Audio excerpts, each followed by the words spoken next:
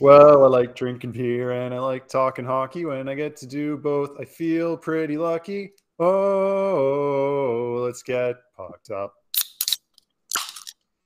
All right. It's been a long time coming, but welcome back to a new season of Let's Get Pucked Up. I am your host, Robin Koymans, and I am in Yellowknife drinking a juicy IPA from Patina Brewing Co., which I picked up in BC while I was down there in August.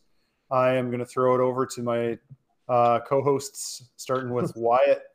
Wyatt, how are you doing? What are you drinking?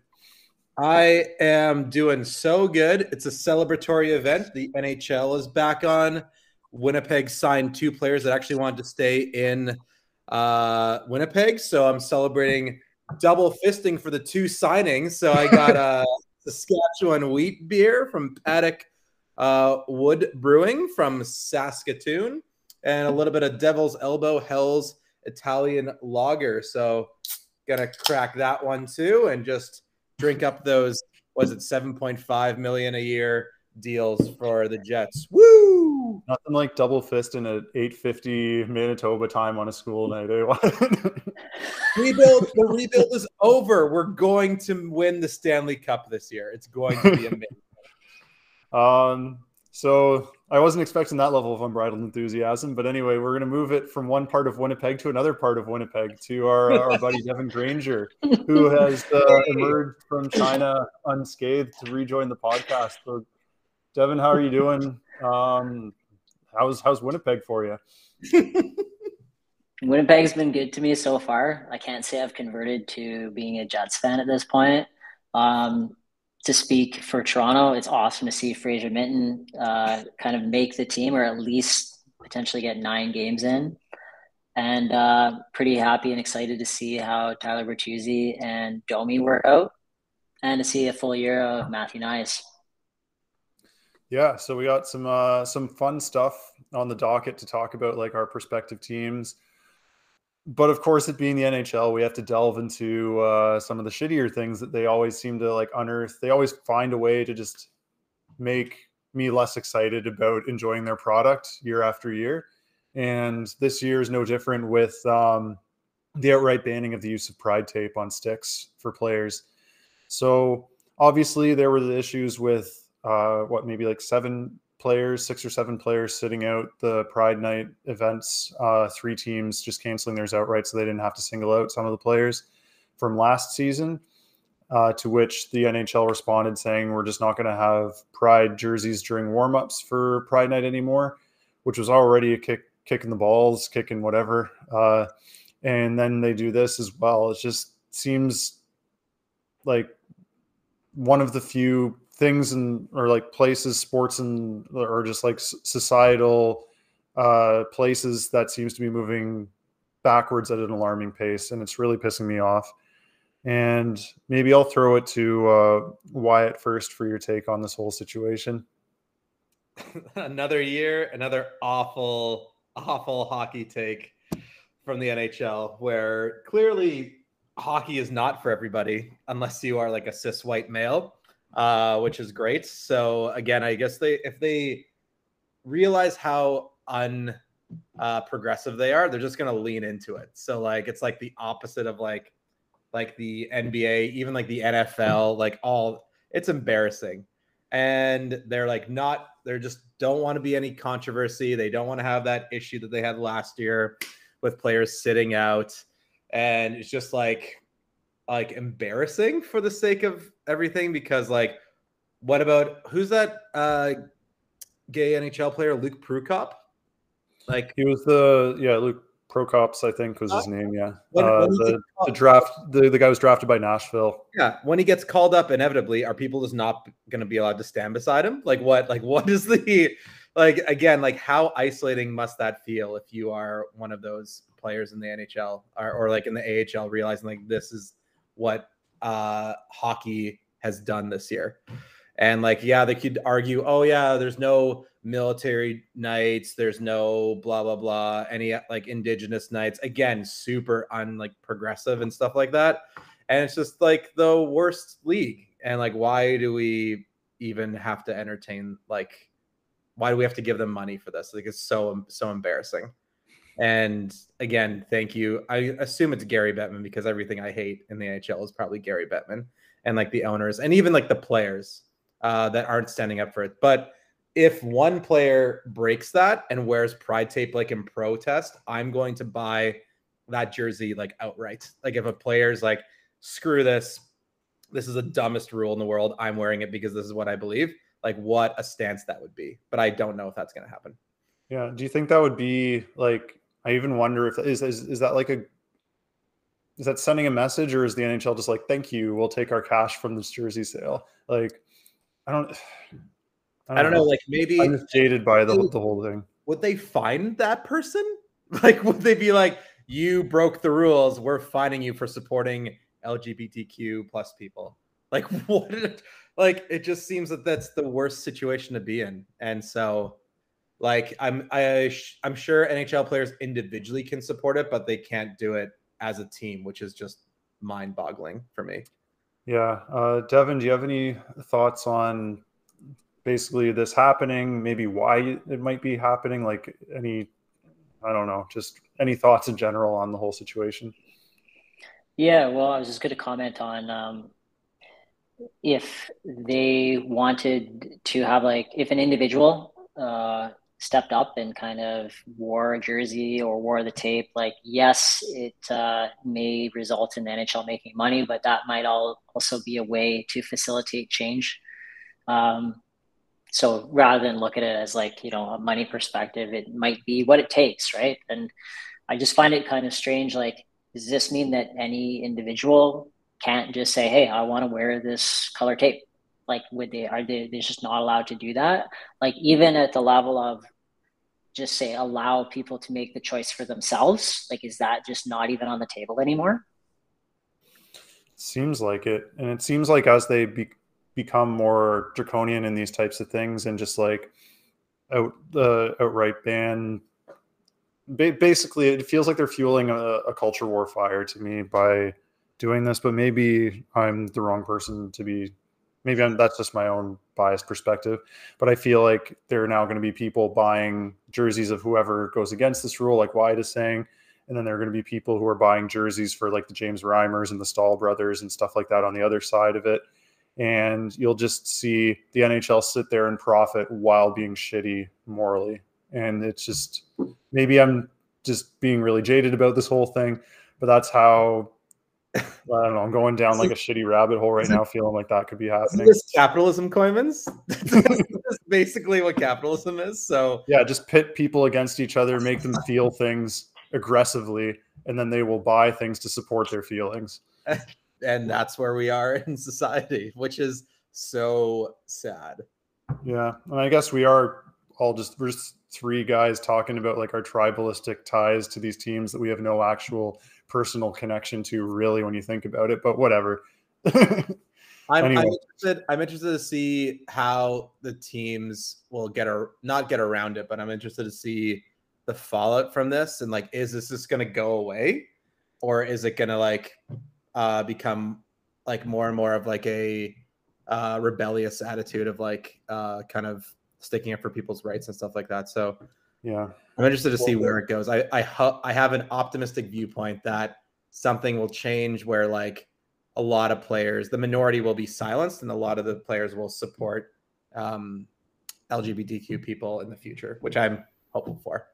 I hope so. It'd be nice to see that maybe the NHL misread their own like players, and maybe they have better morals than the league itself, who is just basically thinking, well, I wonder if they did some analysis on it to see that conservative people said they were going to stop watching and we're starting to like drop out, and that's their base for viewership. I don't know, but Wyatt, you wanted to say something? Yeah. One last thing, and I think they interviewed a bunch of NHLers today about it, and like Rasmus Anderson from the Flames is like, it was an awful decision. Who actually came out and said that, which is like a great to hear. Same with Zach Hyman from the Oilers. Like, this is not good. It's out of the players' hands. And then also Connor McDavid was like, it's disappointing that this has happened. So when you have like Connor McDavid saying that gives me some sort of hope for the future. Yeah, Mr. Apolitical for sure. So that's interesting. And beyond that, like the NHL continues to give us reasons to be frustrated with them when you think about the fact that they're still struggling to organize a best on best tournament for like country versus country. We haven't had a true one of those since the Sochi Olympics because the 2016 one had Team North America and Team Europe in it.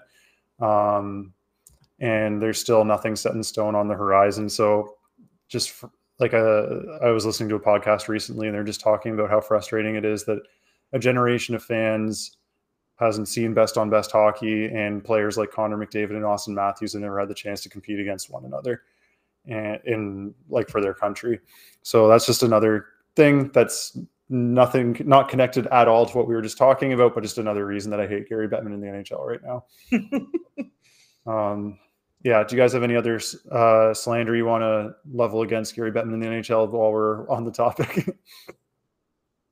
Or are we feeling like we can move on to talking about hockey a bit more now? Yeah, like I don't know. It's never a dull moment in the NHL culture war, right?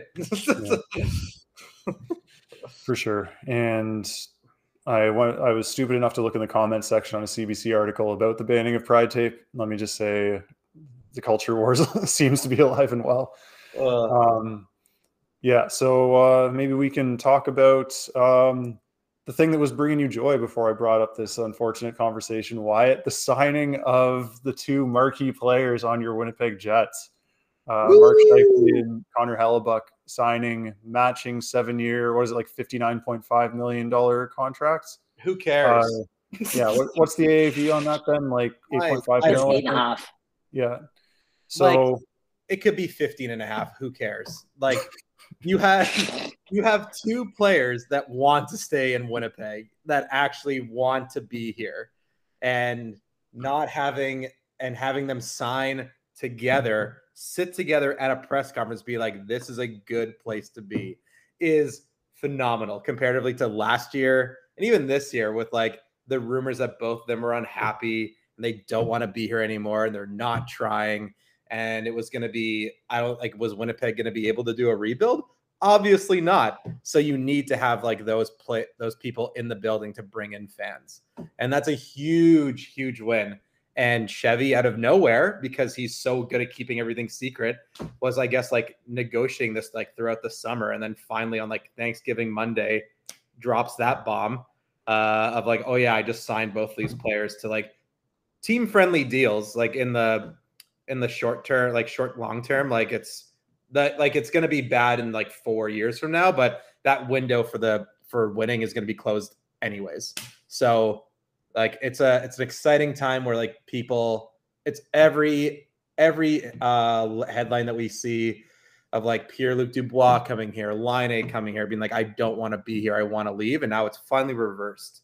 So like, yeah, let's like, as much as I don't like Scheifele and his like back checking ability and defensive ability, like he actually wants to be here, and he's not the captain, which is also crazy, and actually wanting to stick around is huge. And same with Hellebuyck, that's like going to be a good contract going forward as well. So yeah, let's party on and win the Stanley Cup this year. It's going to be unbelievable. I don't know how much of that to take at face value, Wyatt. I'm so confused right now. Wyatt likes the signings. So Grainger, what are your thoughts on these signings? I think it's okay. I actually think like the Mark Scheifele contract will be probably fine throughout the duration of it because the salary cap isn't going to go up, and I think skating is not something he struggles in. So I think he'll be okay in that regard. Hellebuyck's 30, so I don't know at what point goalies are a bit of an enigma at times. Like maybe he's great at age 36 as well, but yeah, it is definitely going to be fine over the next few years. And if they feel like they can, make a push for it, then I'm here for it. Hellebuyck's a great goalie. Mark Scheifele is a great goal scorer if he can play a bit more defense. And I mean, at this point, it's kind of exciting for Jets fans because it is the green light to go for it. Now the question is, what's next? Like, what are they going to do about their 2C? Do they trust Cole Perfetti to be the person to, be the 2C if they want to make a push for the playoffs or be in the playoffs? They have more depth now. Maybe you could look at the trade as a win with PLD to bring in Alex Alfalo, who's going to play on the third line, and then Gabriel Velarde, who's going to, right now, he's slotted in the top right wing spot. I really like his game as well. So are these, depth pieces going to allow them to have more scoring throughout their lines and allow them to make a push? I think it's pretty exciting. And if I was a Jets fan, I would just be like, okay, what's next then? We've signed these people. Clearly we're going for it. The loss of, is it Henola? Is that how you pronounce his name? Yeah, Ville Henola. Yeah, that really sucks because he's like a puck-moving defenseman. But yeah, I mean, I guess Logan Stanley's back for, in the fold. Hopefully they can make it work. I'd like to see the Jets make a push. They've always been close. Yeah, and you guys are talking a bit about alluding to the fact that these contracts, although like it seems bad to sign guys who are like, are they both 30 years old for 7 years, or they're close to it, if not. Who cares? I think it was alluded to as well that Mark Scheifele doesn't play much defense, and defense is notoriously harder on your body than offense, I would say.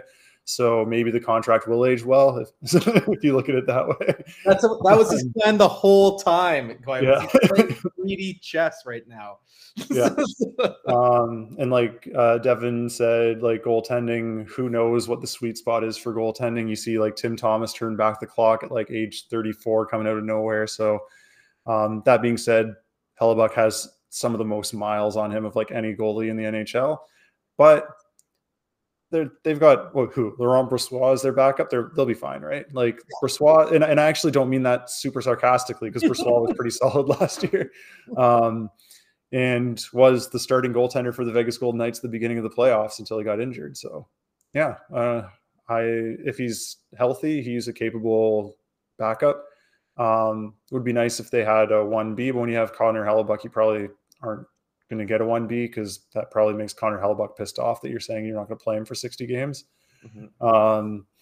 Yeah. So honestly, when you think of the going rate for goalies at that level, you got the same AAV as Ilya Sorokin. He's obviously older than Ilya Sorokin, so I like the Sorokin contract better, but you could easily compare it to like the Carey Price or the Sergei Bobrovsky deals of years past, and then you feel a whole lot better. Yeah, so it probably lands somewhere in the middle. I think it's fair for both sides. And what's Vassey's contract? He's 9.5 mil AAV. I think it was like an 8-year deal as well, but he signed it when he was like 26 or something like that. So a bit younger for sure. Mm-hmm. But yeah, I think it's fair market value. I just question whether or not the Jets have enough to be anything more than mediocre. So I get it. I get trying to keep the guys around who want to be there, especially when they're talented players. I don't know if they can fill out the roster to the point where they're actually where they can talk themselves into the possibility of winning a round or winning 2 rounds or doing what you need to do. The LA Kings are mediocre, Quaymans. Look what happened to them. The St. Louis Blues are mediocre. Look what happened to them. Boom. Look out. I heartily disagree that the LA Kings are mediocre. Yeah. With Brent Sutter or whatever, Daryl Sutter? Come on. Yeah, they're absolute possession beasts. And they had also, like, if you look at the personnel on the team, it's pretty, they had a pretty deep stacked team. Yeah, but it's fine. It's all good. And I'm sorry, like, I don't think Daryl Sutter's the greatest coach at this point, but back then when people didn't question coaches at all, it seems he did well. And Rick Bowness is no Daryl Sutter. Yeah, he's a better Daryl Sutter. Yeah. All right. So speaking of a better Daryl Sutter, we've been lucky enough to get Mike Babcock to come on to the podcast once again. Oh my God. And when I say lucky enough, I mean like, you got him on a phone call? Pretty desperate to get somewhere to talk. And we're like a Z tier podcast. We get maybe like 12 listens per episode, if that. So I think this is where he's at this point. but who am I to kick a guy while he's down? He's got some interesting news for us too. As we all know, he's basically out of hockey at this point, or at least out of coaching. So I guess without further ado, here comes Mike Babcock. Oh, how's it going, guys? It's me, Mike Babcock. I just wanted to say that I'm trying out something new there. I know, and Wyatt, good to see you. It's been a while. Hey, Babs. I'm going to be. Here's my phone. Initially, I have a sense of humor now, Wyatt. So I get that you're trying to tell a joke there, and and that actually leads me to talking about what I want to talk about, which is my new attempt to hit the stand-up comedy circuit, and I think that my sensibilities would work pretty well there. So, do you guys want to hear a joke? If I say no, will it matter?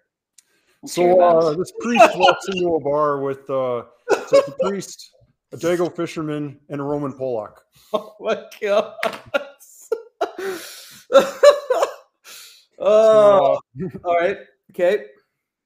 So the priest he says, "Can I get something to drink?" And I should mention there's a bartender there. I guess I didn't paint the picture very well. You know what? Just give me your phones, guys. Just give me your phones.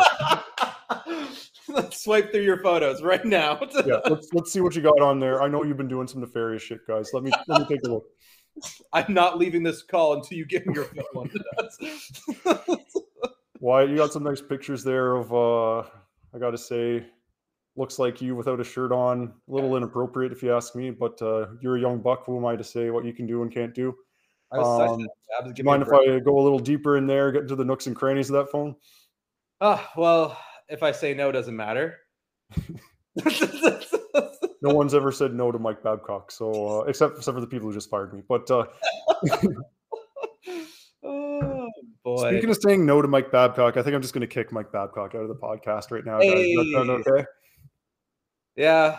All right. So we just had a long vaudevillian cane escort pull Mike Babcock off the stage there, and he's gone. So guys, I'm sorry. I don't know what I was thinking bringing him on. That was an unfortunate event, but maybe what we can do is move on to something a little more fun, which would be taking a look at the Vegas points, odds, totals, however it's organized syntactically for each team this year, and saying just like our gut decision whether we would go over or whether we would go under for those point totals. So I'm going to start, let's see, at the very top with, and these are the FanDuel odds, I think. We've got the Carolina Hurricanes at, actually, you know what? I think it's more fun to go from the bottom. So let's start with the San Jose Sharks, sitting at 65.5 points for the regular season. I don't know. Ooh. I'm going to toss it to Grainger first. What do you think? Over or under?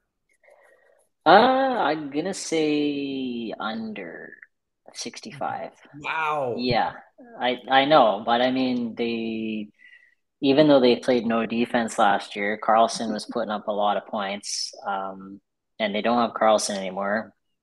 So I think they're a bottom of the barrel team. And last year they were 29th and had 60 points. So do we expect them to be over 65? I don't think so. Yeah, I think that a lot of people forget how inept this team was with Erik Karlsson having a historic season. So I think that's pretty fair. I'm going to agree with you. I'd smash that under. And I think because of just, you look at the defense on this team, and it is pretty brutal.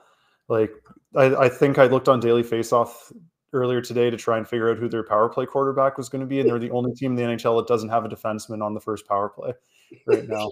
So that tells you about the state of the defense. They're not going to have Timo Meier for like 55 games or whatever this year either.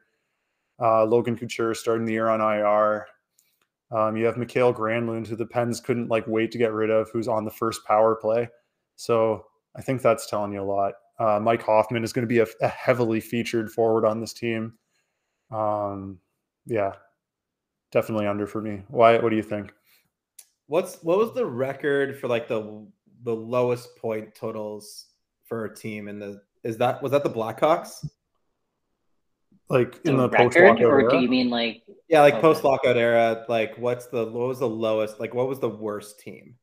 Was that like, didn't Detroit or get like 48 points or something like, or maybe that was, or was that the shortened year? Was they at 48? That makes sense. Like sub 50. That's crazy, isn't it? And there was the Colorado Avalanche team that one year that was really, really bad. Before McKinnon? I think so, maybe. Yeah.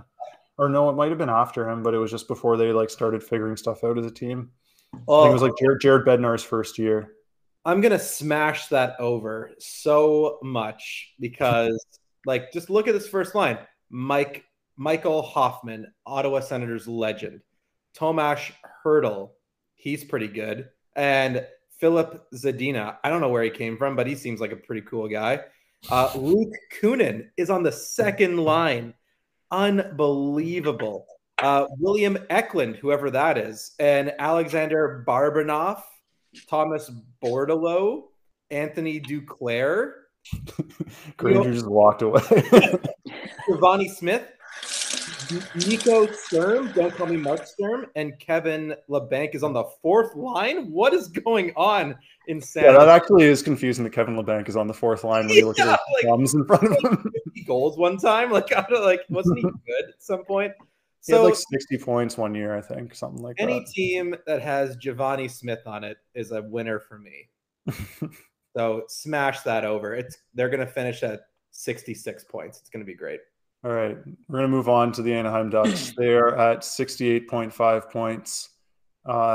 Grainger, I'll let you lead off on that one again. So 68.5 for Anaheim. That's an interesting one. Oh man, that's. So for reference, they had 58 points last year. Really? I'm gonna say no. I'm gonna say they're gonna be just like right on 68. Reasoning for that, I don't think they've made enough improvements, and I'm a little bit concerned about Alex Killorn having start like he is. It's just a broken finger or something, but I don't know. I don't think that's just a good way to start off the season, and I think he would be an important part to help to bring this team over the hump. And so I think they're probably still going to struggle a little bit. That being said, this is a tough one. I think they'll be flirting with 68 points, no problem. I do like Mason McTavish, and I think he's gonna, like much of the young people on the team, make pretty good strides.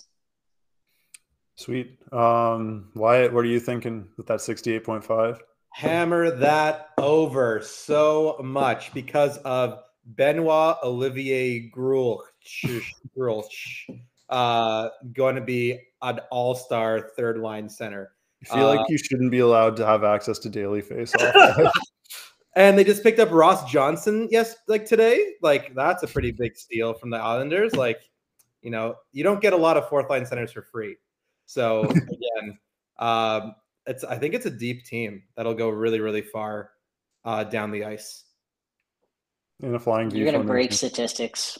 Every team's going to be over. They have Radko Gudas. Come on, like he screamed in front of Ilya Samsonov's face. Come on, how do you not bring that intensity to the team? Yeah, he's a team player. He does what it takes to win every time. Exactly. I'm gonna hit the over. I'm gonna spot them at nice 69 points and nice. say that the Anaheim Ducks are going to hit that easily because they have a new coach in Greg Cronin, who I don't know if he's actually any good, but he can't be any worse than Dallas Eakins was. Dallas Eakins had absolutely no plan or like any form of defense happening whatsoever on that team. I think Greg Cronin will get them playing some defense. I think he has to. And I think that they have young players that are going to improve internally. I think Trevor Zegras with some accountability will maybe be a bit better than he was last year. I think Mason McTavish is going to take a step.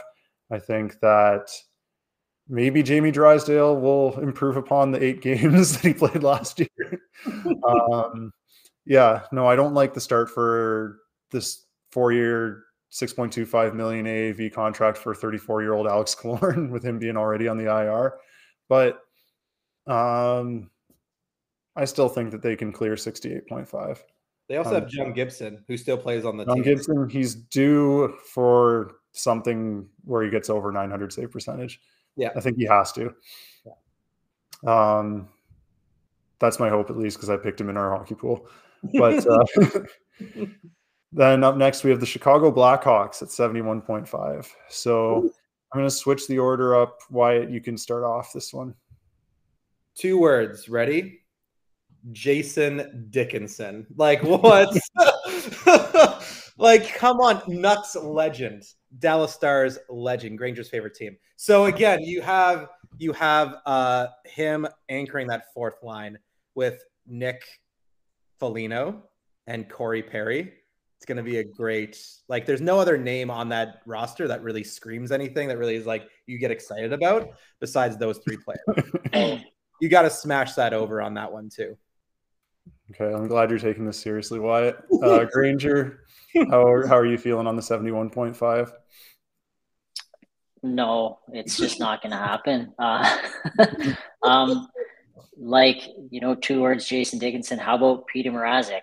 How's that sound? Like, that's a pretty good goalie. Yeah. No, I like Connor Bedard, obviously, and I like Lucas Reichel, but they just don't have the experience and the depth and the goaltending to actually, to get up to 71 points. And Corey Perry, Jason Dickinson, and Nick Foligno, they were probably over the moon when they got offered that kind of money to come play on that team. They're like, sweet, like a year where there's no pressure and we'll just get paid to go, stand up for Connor Bedard once in a while.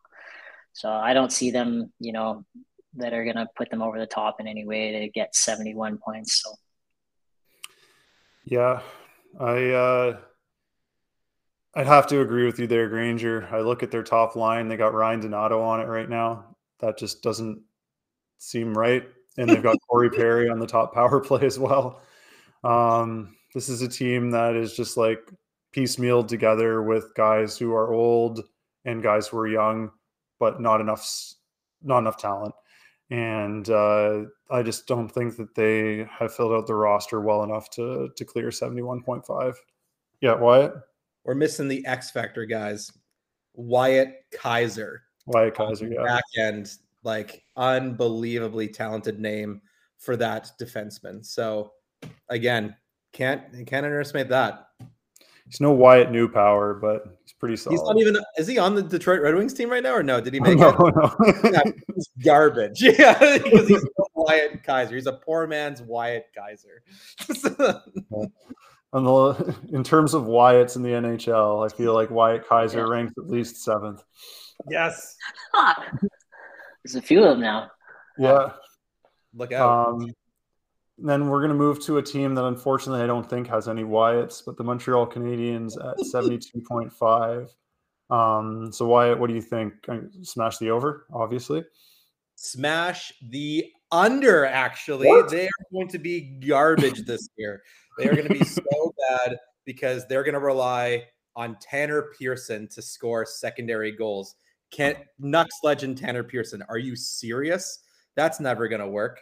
And you have Jake Evans, Jesse Yolonen, whoever that is. And again, you have former Moose defenseman Jonathan Kovacevic on the top 4 of that team. That doesn't spell anything for success. So again, no Carey Price. Jake Allen's going to be not very good again this year. They're going to get a bunch of injuries again. It's not going to be good for Montreal.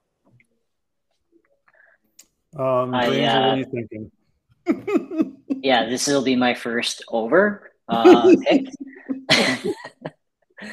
And like Martin St. Louis, I think he's got a good thing going there. And, Nick Suzuki's been showing improvement each year. I think Kirby Dach's finding his place. Bringing in Alex Newhook is something that I think is an underrated move. I think given the minutes and playing with, a younger core, that could really help him. I think if Cole Caulfield stays healthy in a full season of him, he's going to put the puck in the net. I do like the Sean Monahan move, and I think he's not expected to, he's not, living out that kind of contract the way that he was in Calgary. I think here, if he's healthy, he's going to contribute. And I like Caden Gooley. I like Michael Matheson. I like Martin St. Louis. I mean, I just feel like they're going to continue to progress. And it's not like they need to progress that much to get over, because they had 68 points last year. So I think they can do it. Yeah, this is a tough one for me because I like them better than a 72.5 point team, but the East is just so much more stacked than the West that it's hard. It's hard to, because you have to pick teams to lose some of those games and to finish at the bottom of those standings. So I think I'm going to take the slight under with Montreal, even though I believe that the guys on the team are, like, if they were in the Western Conference, this is probably like 75 to 80 point team easily. But just because they're in the East, I have to take that. And I think that you made some good arguments with their forward depth, especially Grainger. I think it's sneakily not that bad. I think it's decent. And Martin St. Louis, I think, is a good motivator and a good coach, but their defense is not good. And their goaltending is not good either. I mean, Montembeault played better than anyone could have expected reasonably last year. I don't expect him to be that good this year. Jake Allen, I have no idea what to expect, but I think he's probably not going to be great. And Matheson is decent, but he also gets injured a lot. And they really don't have anyone behind him. Like Arbor Xhekaj is their second power play quarterback. And I mean, don't get me wrong, the guy can rifle a shot. He's been apparently ripping through the nets with the puck, but he probably shouldn't be your second power play quarterback. So yeah, I'll take the under. We'll move on to the Philadelphia Flyers at 73.5. So Devan, I'll let you lead off on this one.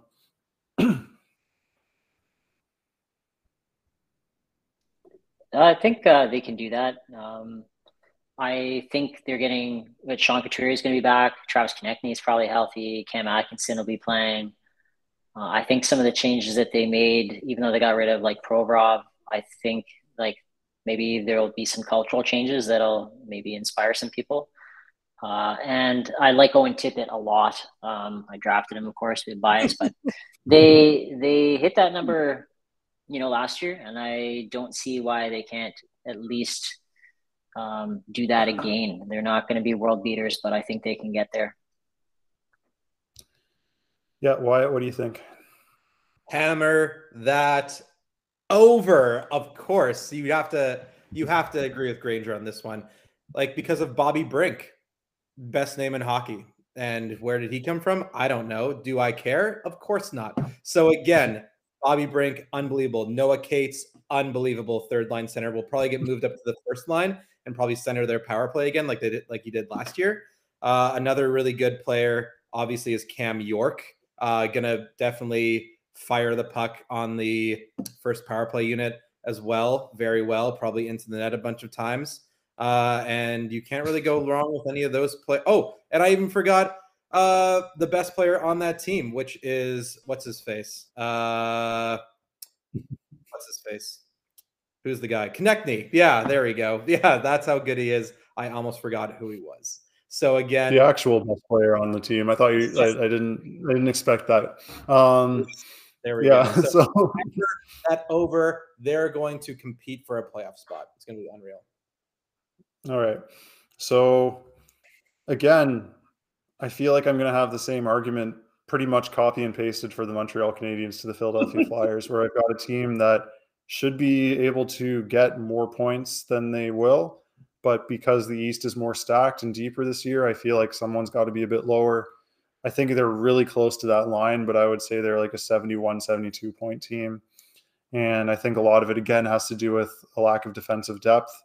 I do think that they will potentially add from subtracting Provorov, but you can't also discount the fact that this is a John Tortorella coach team. So if a guy like Provorov is going to take away some of that like shitty conservatism, Tortorella will just pile it right back in. Then you've also got the fact that behind Cam York, who on any other team really, maybe minus San Jose, would not even be on. He definitely wouldn't be their power play quarterback. He put up like 14 points last year or something like that. He's going to be a good defenseman eventually, but I think this is too much too soon for him. And I feel like this could be a really, really bad power play. I also worry for how much Sean Couturier actually has after missing the better part of 2 years. Same with Cam Atkinson. I don't know what he's got left in the tank. He's sneakily old. He's like 34, 35 or something like that. I mean, you have to say they have better depth than they did last year by adding those guys, but I just don't know what they have left. And yeah, it's close. I want to give him the over, but I'm giving him the slight under. Yeah, so we'll go to the Columbus Blue Jackets next, the former Babcockian Blue Jackets. So Wyatt, what do you think with a line of 74.5 for Columbus? Oh, they're going to be bad this year. I think they're going to be worse than normal. So I think I'm going to go under on this one. I heard the feedback. You think I'm not taking it seriously? I clearly am, because any team that's leading with Patrick Laine is not going to do well, because he's just not a very good hockey player, and he doesn't really try that much. Johnny Gaudreau wanted to win. I don't know why he signed here, but they're not going to win this year. It's going to be brutal. Rowensky's older. I don't know how good he's going to be. Severson doesn't play defense, but he scores a bunch, which is good. They have good Branson on the defensive end, which is never a good sign, even though he actually played pretty well last year. And, they have Spencer Martin and Elvis Merzlikins. Like, that's not a winning goalie tandem. So I think they're going to do way, way worse. I think they're going to compete for like one of the worst teams in the NHL. Fair. Wyatt, there's some actually sage words there for the most part. Yes. Devan, what do you think about Columbus? I'm going to say they're going to do it. I'll go over.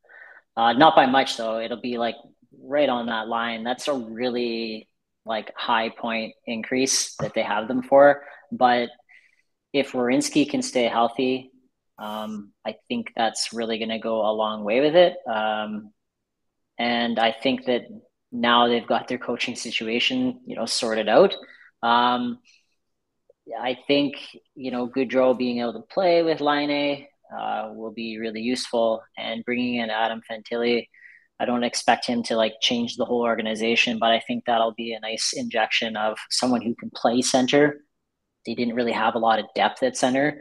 Again, I don't expect him to play first line center, but just to have that depth will be really, really nice. So I'm, hoping for the best with that. So Werenski healthy, a few other people healthy, I think they can sort it out. Yeah. This is an unequivocally deeper team, I would say, looking at their depth chart, than Philly or Montreal. But especially just when you look at the defense. But what confuses me looking at Daily Faceoff is that they have Cole Sillinger first line left wing right now, which makes no sense. He was atrocious last year. I don't know. We'll see what happens, but they've got still decent depth. Merzlikins can't be as bad as he was last year, but the question is, can they jump 16, 17 points in the standings, something like that? I guess, 16 points to clear this over. It's a tough call. I think I got to take the under on this, a very slight under. Yeah. They're also shopping a defenseman because of how good their defense is. They're shopping either Peak, Bean, or somebody. I think Sarah Valley was talking about it, or one of those. Let's not underestimate how little time Pascal Vincent has had as the head coach to get things going here. So I feel like that could factor into things. Just the vibes overall, the team feel not great right now. There's a bit of a divided room, I would assume, based on how people reacted to the Babcock situation. So, yeah. He's no Babcock. All right. This next one I have some spicy takes on, but Arizona 76.5. Devan, you want to lead us off on this one? Over, absolutely. I'm pretty high on Arizona. I like their goaltending. I love their forward group. I think Barrett Hayton and Logan Cooley are the real deal. And I only expect Barrett Hayton to take, a step forward, not like a big step, but a step nonetheless. And having Logan Cooley there to bring in some of the creativity that he has, I think is going to be really, really good already on a team that has a lot of creativity, in my opinion. Clayton Keller is the real deal. I like the addition of Sean Durzi. I think with the increased ice time that he's going to get, he can be no problem that first power play quarterback. And I just think overall, bringing in Zucker too, just having some depth and a bit of grit, guy who can shoot and score. Just overall, I'm really high on the team. So I'm going to say over. Nice. Wyatt, what do you think? Hammer that over. They are not going to be bad anymore because Cooley didn't want to play on the team because they're going to be so bad. And then they're like, oh my goodness, Logan Cooley, please play on our team. We'll be good this year. So I think they're actually trying to be good. And, you have Leafs legend Alex Kerfoot on the second line, which is just like, that's a win defensively and offensively on both ends of that. Lawson Krause is a great player as well. Matthias Michelli, great player as well. Super Italian. Matthew Dumba. I think he's actually Finnish, but okay. Matthew Dumba, unbelievable defenseman. Grainger's talking about first power play for Sean Durzi, first power play for Matthew Dumba. Thank you very much. Excuse me? There's 3 other people that'll be before Matt Dumba. Thank you very much. If not Matt Dumba, it will be Valimaki, who's also a solid defenseman who actually took over that power play last year and did very well when they traded Chikrin as well. So again, you can't really dispute the milkman. The milkman is going to bring all the boys to the yard with his milkshakes. So again, look out for Melky. Yeah, so I'm going to crush the over too, based on everything you guys said, especially with JJ Moser running the first power play. How many people can such a wealth of options, guys? Yes, for sure. Moser's up there, but he's not running the first power play. But yeah, the milkman, he only put up like an .899 save percentage last year, but he saved like 20 goals above expected or something, which just tells you that he's good, but also how brutal the defense was. But their defense is much improved this year. I think they really filled it out. So I think you could actually see Vejmelka get league average or higher save percentage this year. I wouldn't be surprised. And yeah, they filled out their forward depth. They filled out their forward depth as well. So I'm overall pretty high on these guys. I think I told Wyatt when he was visiting Yellowknife in August, this is like pretty much right after Logan Cooley signed, like, don't be surprised if these guys are like, I think I said 82 points was my prediction for the regular season. Yeah, we'll see what happens. Maybe we're all too high on them, but I just look at that depth chart and I'm surprised by how decent it looks. So yeah, maybe we'll move on to the Washington Capitals are actually next on this list. Who's their coach? Big jump from Arizona to Washington. They're now at 85.5. So Wyatt, you want to lead us off with Washington at 85.5? Who? Washington? All right. Those 2 years. I was actually asking a question. I was saying, who's the Arizona coach? But that's Tourigny, right? Tourigny, yeah. Yeah, he's pretty good. He's bald, so that's nice. Dark horse Jack Adams. Yeah. I think. Washington, hammer that over because Ovechkin is just going to try to break that record. I think that's the goal of this year, is for actually because of that, hammer the under. I switched my yeah, there we go. They're just going to feed him. They're going to have Backstrom and Oshie. Like, the goal is for him to score goals. It's not really to win any games. And he's 72 goals behind Gretzky. So he's going to try to go for 50 this year. So might as well just get him players and just have him stand on the edge of the face-off circle and just fire bombs into the net. Yeah, one of my favorite things without fail is seeing Alex Ovechkin on PP1 and PP2 for Washington on their depth chart every year. Thing, I'm not taking off. I'm standing here. Yeah. So again, just get him on the ice. That's really the key. Yeah, Devan, what do you think? Yeah, I'm going to say under for similar reasons to what Wyatt said. And I just don't think they have the depth that they used to have. I don't think their defense is as good as it used to be. Like Martin Farabee, Trevor Remsdijk, Nick Jensen, Lucas Johansson, and even Rasmus Sandin to a degree. Like none of these people scream like, a winning defensive core. So yeah, I think there's just a lot more competition in their division as well, and in the East in general, and it's going to be a struggle for them to get enough wins. So I'm going to be a contrarian and take the over here, and everything that you guys have said makes a lot of sense. I'm really just going off of vibes. So based on everyone loving Spencer Carberry and hating Laviolette, basically is what it sounds like, I am going to take the over and think that they play better for Carberry. So that's my only reason. Next one, we have the Detroit Red Wings at 86.5. So Wyatt, what do you think about Detroit at 86.5?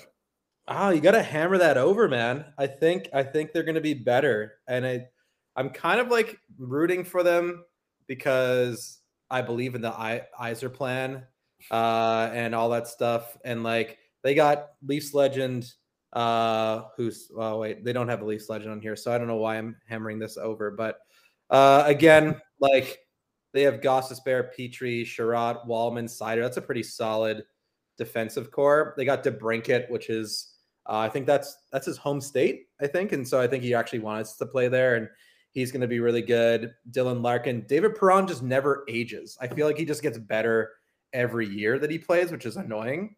And having that top six of like Comfer, Raymond, Fabry, that's a pretty solid top six. And then you got Jets legend Andrew Kopp centering that third line. So yeah, I think the Wings will surprise a lot of people this year. All right, Devan. I think they do it, and I think the reason is because Boston has to regress a little bit. I think Tampa is going to regress a little bit, just simply because of the Vasilevsky thing. Mind you, they are going to be well rested, so I don't know. But I think there's room for points to be taken from Boston, and I think it's going to be such a fun year to watch the East duke it out when you have like Buffalo, Ottawa, and Detroit all like really good teams on the cusp trying to make that push. And I could see them all kind of flirting around that number. Obviously one team's going to outduel them all, but I'll give Detroit the benefit of the doubt that they're going to be, grinding it out right to the end. Yeah, I'm going to agree with both of you guys. I'm going to take the over on this one for Detroit because I think they, like, Wyatt, you going through their depth chart, they sound like they've got decent depth. Mm-hmm. And I actually have them 7th in the Atlantic too, but I still think that they'll clear 86.5 points. Mm-hmm. I just think it's going to be that tight in the Atlantic. I think that teams 7-2 probably could be anywhere between like 87 and 97 points. There's just so much parity there, and it's just hard to pick. But I think that Detroit is going to be over 86.5, even though I don't feel great about their goaltending. But yeah, I think there's enough there. So up next, we've got the St. Louis Blues at also 86.5. So Devan, maybe I'll toss it to you first for St. Louis.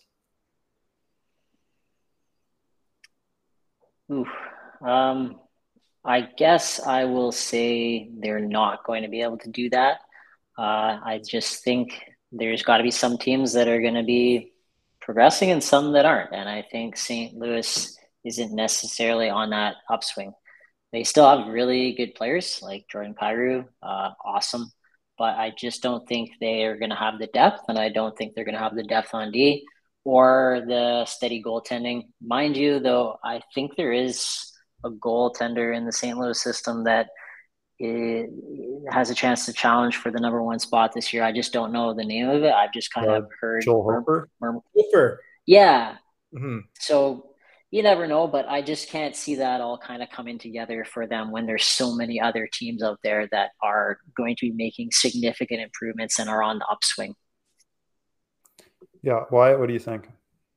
Oh yeah, you got to hammer that under. Like it's an old team, I think, as well, where like I don't know, they're grasping at like veterans to be like, please take us to the promised land, and that's never going to work. Like Kevin Hayes washed, Verana washed, Sad washed, Braden Shen washed.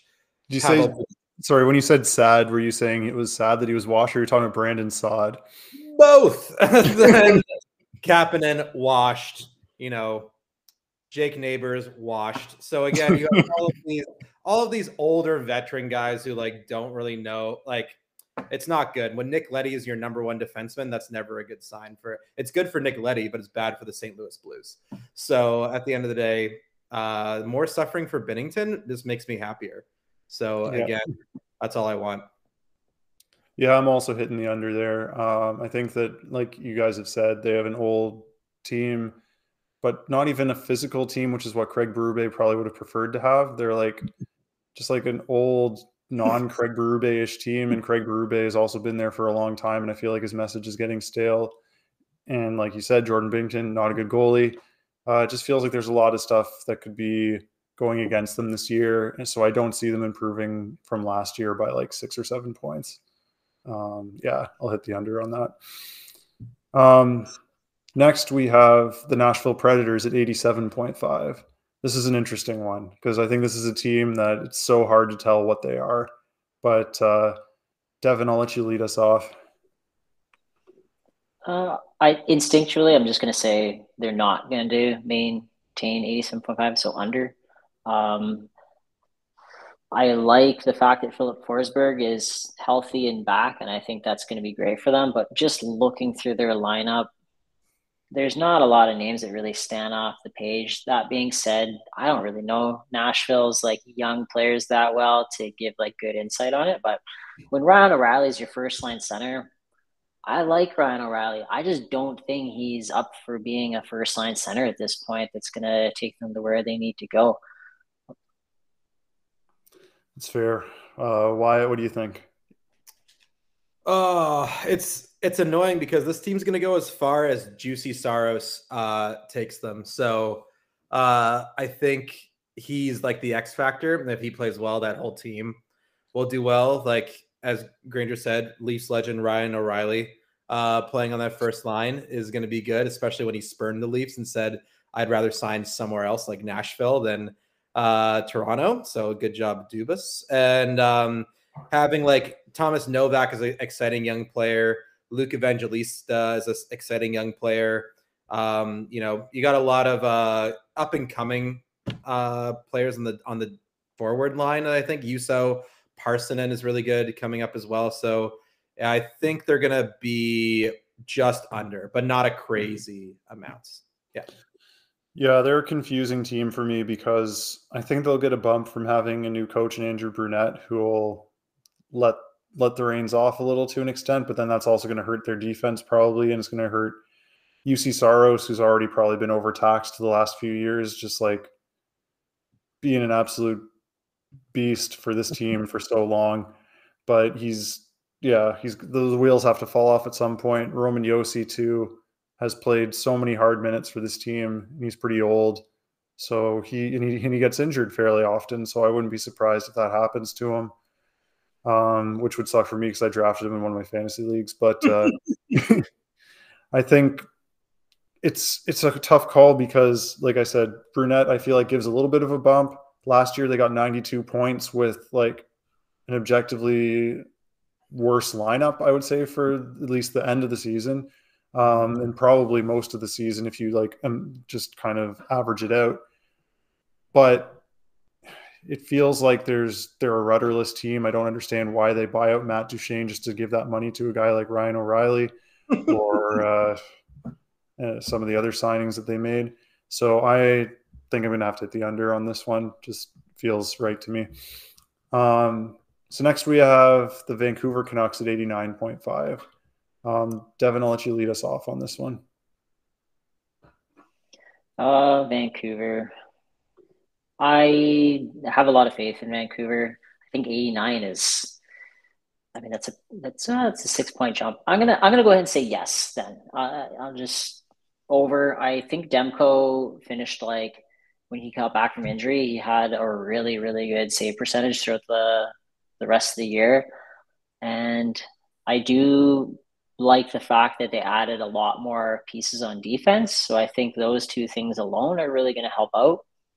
And sort of the cliche, the young forwards up front are getting older and they're going to learn from that and continue to grow. So I really see this as a pivotal year for Vancouver, to showcase that they are the real deal and that this core and the way that it's composed right now has the ability to make the playoffs. So they better be getting at least 89 points. Wyatt, what do you think?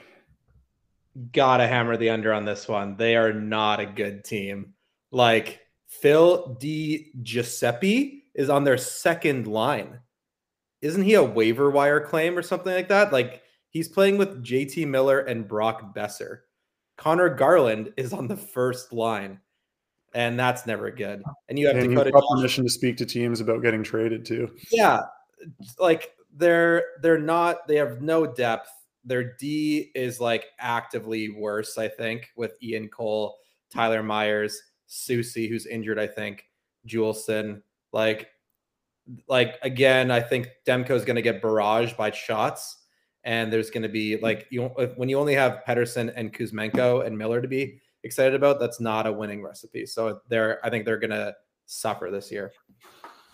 So I'll disagree with the fact that their defense is worse. I'd say their defense is definitely better than it was last year. When you think about like Jets legend Tucker Poolman buoying one of those defensive lines there. He didn't play last year. He was injured. That's what do you mean? I honestly can't remember. I'm sorry. But the main thing that I want to mention is that this was a team that had 83 points last year after it was basically their coach was hung out to dry for a good, like, what was it, like 50 games or so in the season? Like, I don't remember exactly how long it was, but it felt like forever that Bruce Boudreau was just like hanging there. Mm-hmm. And they still got over NHL 500. I think that there might be some regression for Elias Pettersson and Andrei Kuzmenko, mostly Andrei Kuzmenko, but then Pettersson in terms of assist numbers because of Andrei Kuzmenko not shooting 27% again. But I still think that this team is going to have a different way of playing that won't have to rely on that quite as much. Under Rick Tocchet, they were a 100-point pace team last year, and I think that their defense is better than it was then. I do see that they have Phil Di Giuseppe as their second line left winger currently, and that Connor Garland is on their top line. But I look at their third line with Anthony Beauvillier, Pius Suter, Dakota Joshua, and that's not that great either. No. Look at Ilya McCabe. McCabe will be back. It's not like he was injured. I think there was some family things going on. So he's going to be in their top six. Not that that's like, a bona fide top six guy, but he definitely helps the depth on the left side. Yeah, and I think that Thatcher Demko is going to be a lot better this year than he was last year. Like, I think we'll see more of what we saw down the stretch from him. Casey DeSmith is an easy upgrade on Spencer Martin as their backup from last year / their starter for a good portion of last year. So I'm going to hit the over on this one. All right. So the next one we have is the Seattle Kraken. This will be an interesting one at 90.5. Wyatt, I'll let you lead us off with Seattle. Before I lead us off, I'm just going to update you guys on guess who scored the game-winning goal in the Chicago and Pittsburgh game? Connor Bedard. 2 words. Jason Dickinson got the game-winning goal. No big deal. 4th line center, number 1 in your hearts. There we go. So as you can see, Chicago is going to go on a tear. They just beat Pittsburgh, and Pittsburgh has a 48-year-old average year-old team. So good for them. Yeah, way to go. Way to go, well stated. Carlson. All right, so with that, obviously you got to smash the over on Seattle. They're going to be very good this year. Berniers, you got the best name in hockey, Yanni Gourde, playing on that team again. Jets legend Brandon Tanev is playing there. Eberle's great as well. And hopefully Grubauer gets injured and then Drieger can take over, because Grubauer and I don't get along that well ever. So again, I think Drieger got waived, but continue. Okay, well, never mind then. But I think it's a pretty stacked team. I think they have lots of depth, which will be key. So Jared McCann, he scored like 40 goals last year. Yeah, why not make it 50 this year? Why not? He's playing with Eberle and Bernier, or like Berniers, like might as well. So hammer that over on Seattle. All right, Grainger. I think they can. They'll get over 90. Yeah, so over. And I think it just, they've got 4 lines that they roll. I still believe that sort of, if they play the same way, if they play the same style, and they have that same kind of mentality of like, score by committee, all of these things, then they'll have no problem doing it. And I think someone like Matt Beniers is going to continue to grow and take steps. And I don't think they really lost a lot when they lost Carson Soucy. I still like their defense. So, yep, over. So I'm going to be the unpopular guy here and take the under. I just think that they had such a ridiculous PDO last year. They were shooting like 11.5% as a team, full of like second and third liners. And they lost their one guy who has the skill to do it in Daniel Sprong. So I have to take the under here, unless Philip Grubauer reverts to classic Philip Grubauer of old, which could happen. But I also need to remind you guys that Dave Haxtell is the coach of this team. So I can't see this happening for a long period of time, unless something has drastically changed about so you still who he have is. The goatee? Yeah. Yes, bring the goatee in. The like ginger goatee. So yeah, under for me. Let's go with next. We have the New York Islanders at 91.5. This team is fairly boring. Maybe we should speed through this one a little. So, Wyatt, what do you think? Islanders. Well, it's the classic Islanders team. Bo Horvat's old and awful, so he sucks. Hammer that under so hard. Yeah, the only good player on this team is like Ryan Pulak, but whatever. Sorokin will be left out to dry, but he'll try his best. But this team will not do well this year. All right, Grainger. Over. I took offense to Bo Horvat being a shitty player. I'm not even a former Canucks fan or anything like that. So I think they'll be okay. Over? What's that? I think they'll do it. No, they'll do it. But yes, there is a slight bit of spite that cannot be removed anymore. So, no, I think they'll be fine. Bo Horvat, Brock Nelson, Pajot, and Cizikas. That's a good center depth. Their forwards are okay, and I like Noah Dobson. I like the addition of Romanov and Polak. I think Mayfield's good too. I like Pelech. I think their defense is exceptional, and they have Sebastian Aho on their team, right? Yeah, you can't underestimate Sebastian Aho. He's a great centerman. Like he's like what a point per game centerman, so they'll be fine. And he learned how to play defense over the summer, and I can only imagine it'll be one of those like Brent Burns situations with a guy playing between forward and defense. So yeah, it's a no-brainer. Norris winner Sebastian Aho. Here we go. Who is Sorokin? Anyone? Yeah. Who is Julien Gauthier? Like the former first-round pick of the Rangers, who I think was with Carolina for a little bit, but yeah, he's like a waiver pickup, I'm sure, or like an NHL minimum guy. Well, he's on their first line playing with Bo Horvat, so enjoy that, Islanders fans. Yeah, and Pierre Engvall, Leafs legend Pierre Engvall, also on his fresh 7-year contract, his second line left wing. So 7-year contract. I'm going to hit the under, even though I hear what Grainger says. I just find this team too boring. And that's not a good enough reason. No, I know. But I think that they're just going to get passed by teams that have added more that were below them last year. And I think that that's going to result in them ending up with like 88 or 89 points. So that's. However, they do have a player called Hudson Fashing. That's a pretty cool name. It's good. Could be better though. So I don't think Just we're the gonna tagline push them of over this 91.5. whole Islanders team. Could be better. All right. Up next, we have the Ottawa Senators at the exact same 91.5. So, Wyatt, you look like you are ravenous to get into this one, so I'll let you go.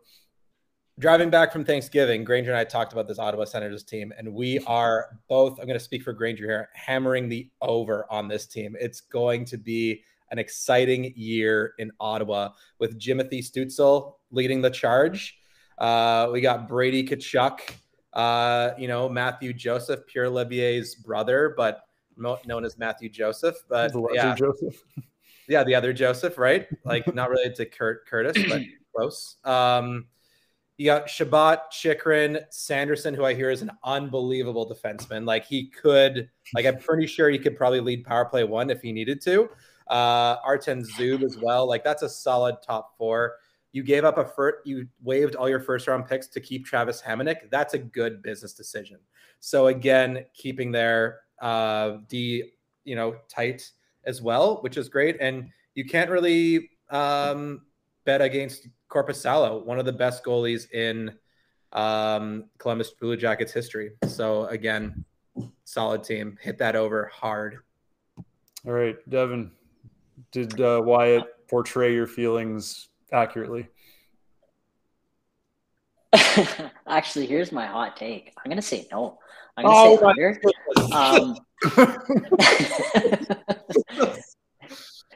Now, I like the defense that you rhymed off. I like all their players individually, but I have a feeling, I don't know, this is just off the cuff. I think they're going to have some identity issues this year, and I think there's just going to be some injuries that are going to pop up, and I think collectively, they're going to have to face a level of perseverance this year against other teams that are going to be really grinding it out to make that playoff spot. And I think they're going to cave a bit. I think injury to Josh Norris, that's not, clearly getting better at the moment, is problematic. We have injury history with Thomas Chabot and Chikrin, and Sanderson is, yes, I think a great prospect and a great defenseman who just got paid a lot of money. He alone isn't going to be able to, carry that weight when these guys do inevitably get injured. I really like a lot about this team. I could just foresee a lot of things popping up and problems occurring throughout the year, and maybe them being a little bit too high on themselves when in the face of serious perseverance to make that playoff spot. So I'm going to say no. Yeah, I was all ready to hit the over on this team until just Josh Norris's situation got way worse. And that, in addition to Shane Pinto still not having a contract, means they're starting Ridley Greig as their second line center, which is not a position he should be in at this point. I got to hit the under. I also I'm not very high on DJ Smith as a coach. I think they might get a bounce back once Pinto is signed and DJ Smith has been fired from losing so many games because of all these injuries. Probably he'll get scapegoated right out of town. But I think they'll be too low to make it back up to 91.5. Tarasenko is the third line. That's how deep this team is. And he's not DeBrincat. True. He is the third line, but Ridley Greig is the second line. So we can ignore that fact. You don't have to say that out. It's either him or Rourke Chartier. Who do you want, Coymans? You can't have everybody. Rorschach? What did you say? Rourke Chartier is this third line center. This is going to be a rough few weeks while we await the Shane Pinto contract and learn about Josh Norris being out for the season potentially. Yes, if Shane Pinto is listening, please sign a deal right now, please. That would be really beneficial to a lot of people. Especially those of us who own Shane Pinto in fantasy hockey, right, Wyatt? Yes. Frustrating. All right, next we have the Buffalo Sabres at 92.5. Devan, I'll let you lead us off here. Yeah, let's go. I'm going to say over. And I guess I've kind of settled the internal debate that I've been having with myself around Buffalo, Ottawa, and Detroit. To me, I guess Buffalo and Detroit have a good chance here to do well, and I could see Buffalo getting over that. I think this year we're going to see a more structured and less risk-taking Buffalo team. I do think like the points are going to come. There's no doubt about it from like Tage Thompson and Skinner and Cousins and Dahlin. But I do think like structurally, they're going to have like that internal conversation about, okay, what does it take for us to actually get into the playoffs this year? And what do we need to do collectively? So I think like we're going to see a maturity of this team. And that's why I'm putting my vote for over. All right, Wyatt. Hammer that over, because I drafted almost the entire Buffalo Sabres roster in one of my into this fantasy hockey league that we're in. So I drafted Skinner, Tuck, Cousins. I don't know. I probably should have drafted more. Owen Power. So again, all these players are great. I think Levi's going to probably be like one of the better, like probably rookie of the year. He's going to be unbelievable this year for the Sabres. And yeah, like they're going to be, that's a pretty good team with like it's a solid like top six. So again, having like Dahlin and Matthias Samuelsson lead the charge, it's gonna be a fun team to watch. So hammer that over. Yeah, I gotta agree with you guys. I gotta hammer that over. And maybe my heart is blinding me because I love this team, but they just have wave after wave of exciting young players that they can just even call up from the AHL and throw in if they want to. So much depth, so much speed. They need to get better on defense, but there's going to be internal growth because their entire fucking team is young. So I think they're too much fun. I'm just going to take them higher than 92.5. So next we have Wyatt's Winnipeg Jets at 94.5 points. So I think we need to let Wyatt lead us off here. What are we going to hammer? The over, obviously. Some models I saw, some computer geniuses were like, oh, the Jets are going to lead the Central Division, which I'm like, yeah, I could see that, Jay Fresh. I agree. That model is accurate. 110 points easily. So you have newly signed Mark Scheifele. He's now going to start to play defense. It's going to be great. Cole Perfetti is going to cement himself in the second center. You have the new captain, new vibes. The vibes are off the charts right now with Adam Lowry. People like him. He actually wants to be here as well. Kyle Connor is going to score 60 goals this year. Josh Morrissey is going to get 120 points as a defenseman. It's going to be an amazing year for the Jets. Hellebuyck's going to win 45 games. It's going to be an unbelievable team. So just hammer that over and watch the whiteout come back to Winnipeg for foreseeable future. Devan, what do you think? What was it again? 95? 94.5. Yeah, I don't know. This is a really tough one. I'll just say under. They'll probably prove me wrong. You're banished from Winnipeg. They'll probably prove me wrong, but I don't know. I just feel like, much like the argument that I made with Ottawa, I love Gabriel Velarde and what he brings, but will he play a full season? Will Ehlers play a full season? Will Nina Ryder play a full season? And their depth at center is just not as good as some other teams that they'll be competing against. Scheifele, Perfetti, Lowry, and Kapari. Not bad. It's not bad. But if Hanola didn't get injured, I might be more inclined because I think they're going to be really, really close. But I think they could use another puck mover, and they just lost one big time. So. Yeah, I'm more pessimistic than both of you guys. I'm hammering the under there. I really wish that I thought the Jets would be better than this, but there's just I don't like Rick Bowness as a coach, to be honest, and I just feel like this team, like it added a bunch of like middle six guys, but lost a guy in Dubois who was like more impactful overall. And I know that he needed to be on his way out, just the way he wasn't necessarily a fit in the team in the locker room. But I just don't feel like they got enough to really move the needle forward. And I think that they needed to look at themselves and decide to rebuild in this offseason, and they just didn't. And I think that's going to hurt them in the long run. Maybe in the short term, they'll be better than I expect, but I'm just a little down on this team because they've not done what I wanted them to do. So my heart is, again, getting in the way of things, but I'm going to take the under. Next, we have the Calgary Flames at 94.5 as well. So, Devan, I'll let you lead us off here. I'll say over.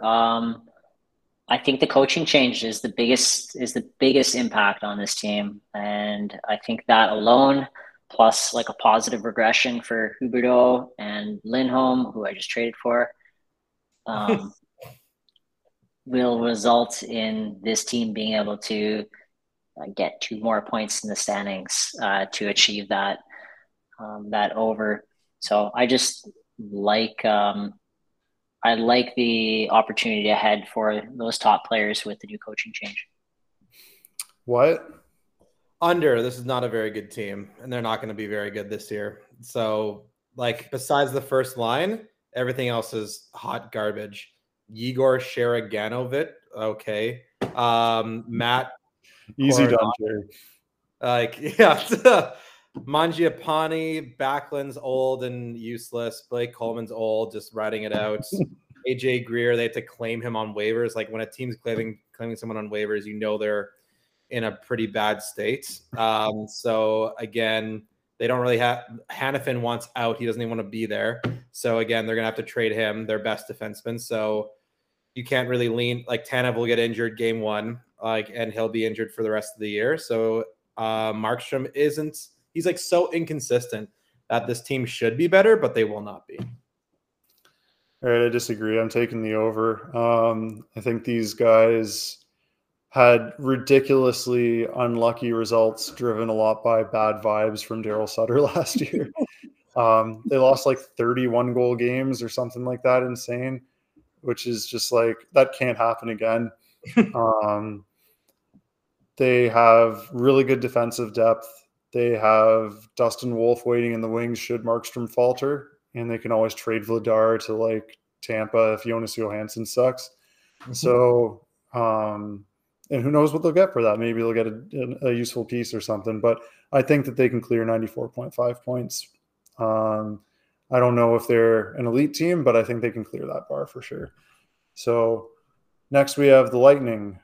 Speaking of Jonas Johansson at 96.5 points. So Wyatt, what are you thinking with the Lightning this year? Oh, well, I think I was going to say the over because that was before Vasilevsky got injured, but like then I realized how long like 4 months is going to be, or like it's like half the season.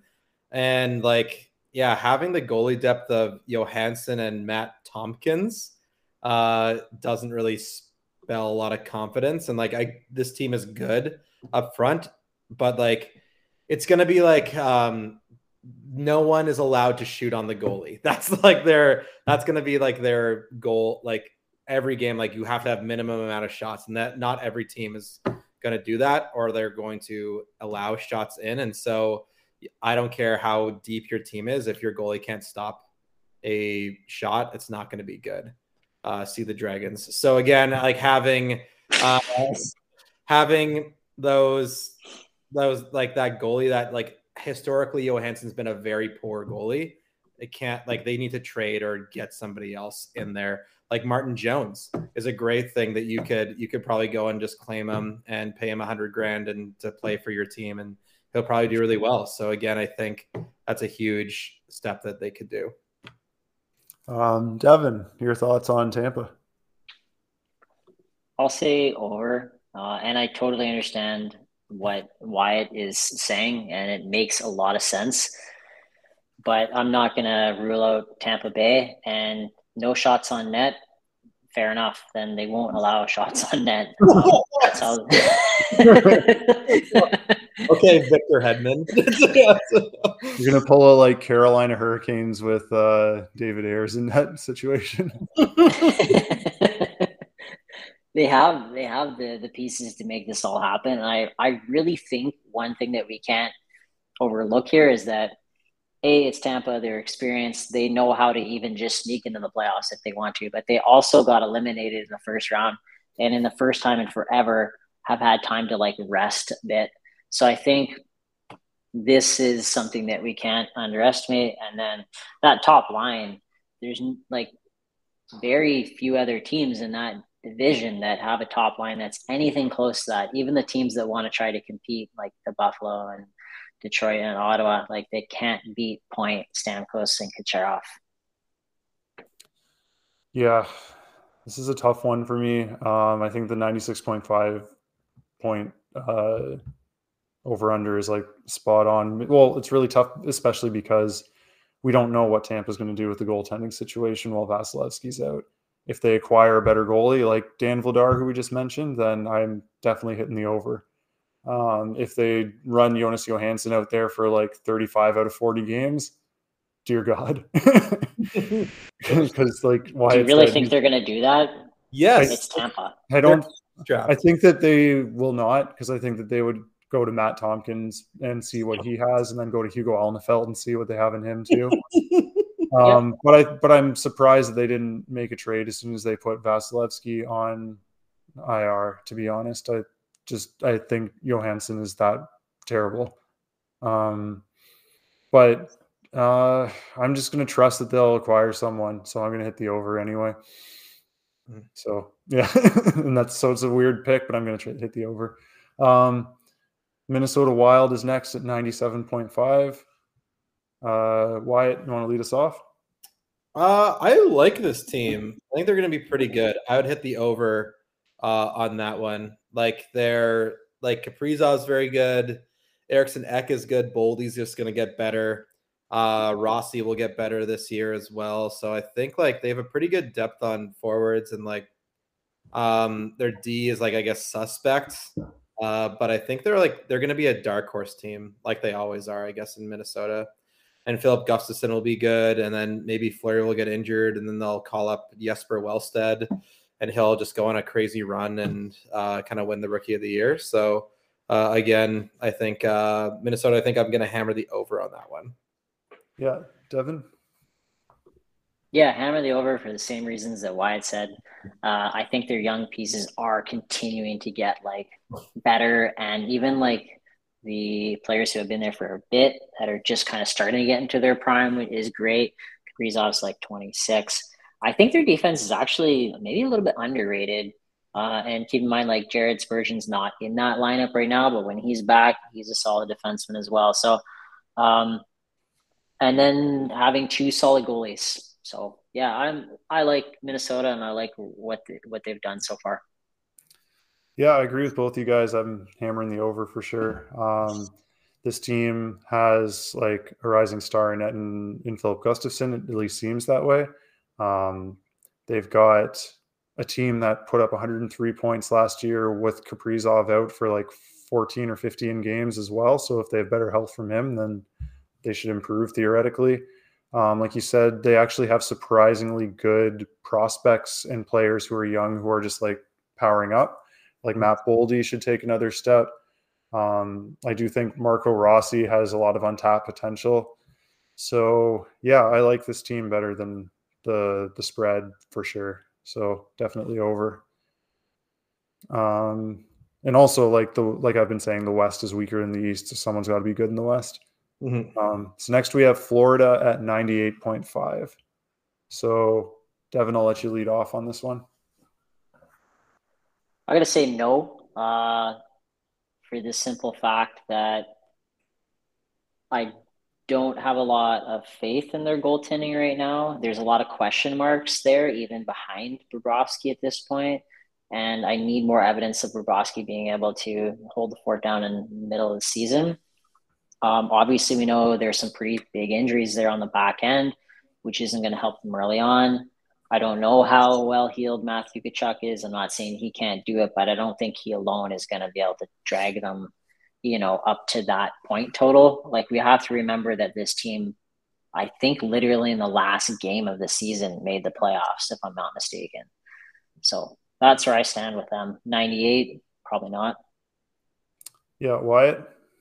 Yeah, I think slightly under. I think Evan Rodriguez is going to be a great addition, and I think he'll do pretty well in the first line and the first power play for this team, which just shows you why Paul Maurice is such a good coach. So again, having Matthew Tkachuk on the second line is baffling, and having Sam Bennett on the third line, baffling.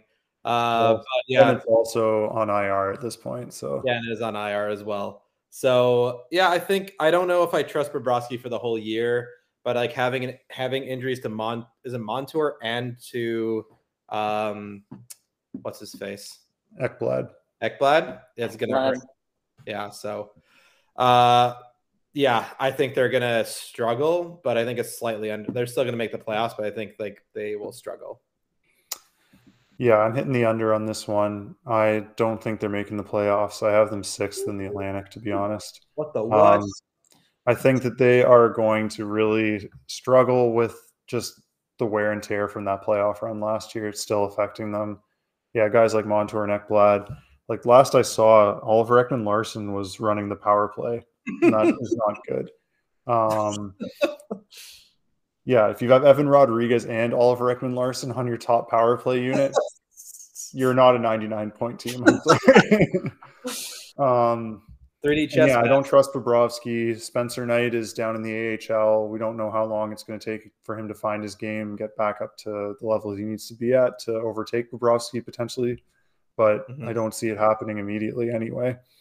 There's still some good forwards there for sure, but I just think that this team is definitely still hurting from their run, and I don't see a point improvement for them from last year.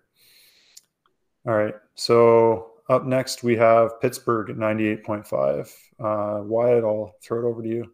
Hammer the under. This team just lost to the Chicago Blackhawks. So like what a start to the season it is, eh?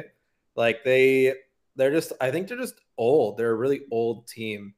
Like having like Letang, Carlson, Malkin, Crosby, like these are older players, and I think like I don't know if I can trust a whole season out of them, and one of those guys gets injured, which usually happens. I don't know how much depth they have in this team, and like I don't know if I trust Jari that often as well. He historically hasn't really been good either.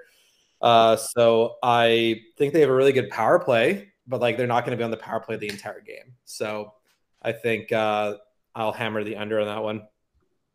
Yeah, Devan. That's tough. I want to say that they can do it. Like I want to say that Crosby and Malkin and everyone else can kind of have the willpower to do it, but I don't know why it makes a good case. Like I think the part that swayed me the most was the Jari part. I don't know. I don't know if I trust Jari. I don't ever want to underestimate what Crosby can do, but that's a big jump from 91 to 98. And I don't know if the Dubas factor and, the hype of bringing in Carlson is actually going to allow them in their division to be able to do it. So I guess I'll say under. Yeah, I'm also going to say under. I think that they are an improved team this year, but they also had like miraculous health from Evgeny Malkin and Sidney Crosby next year, and I don't think you can expect that to continue necessarily. I think that Dubas also, along with bringing Carlson, made their bottom six better, so you can't discount that too much. But like you guys have said, most of their core is pretty old, and they're a year older. The East has gotten better. I see this as more like a 95, 96 point team. So I think that they're good, but I just can't go over 98.5. Next, we have the LA Kings at 100.5. Wyatt, you want to start us off? Yeah, I think I like this team. They have as Coyman's, you've been citing the vibes a lot. They have a good vibes on this team. And I'm a big Todd McClellan fan, as you all know. Like the Silver Fox, as I call him. He's looking pretty good these days, and I think it's just like kind of going throughout the whole team and permeating in that way, where like you have like, as much as I hate PLD, but he's going to add a lot to that team, and like They have not Alex Lafreniere, but Alex Laferriere, which is can't get confused with that. And Kempe is solid. Kopitar is solid. Byfield's going to be probably one of the better players this year as well. And I think their D, like, I don't know, suspect, but whose D isn't suspect these days? And then I think the big question mark is in net with Talbot and Copley, where I think Copley could be the starter, but Talbot could spell him off. But I'm not sold on Talbot being an all-star again because he's getting up there as well. So I think I'd think the over on that one, but slightly over. Yeah, Devan? So what was it again? 101? 100.5, yeah. So basically they have to get 101.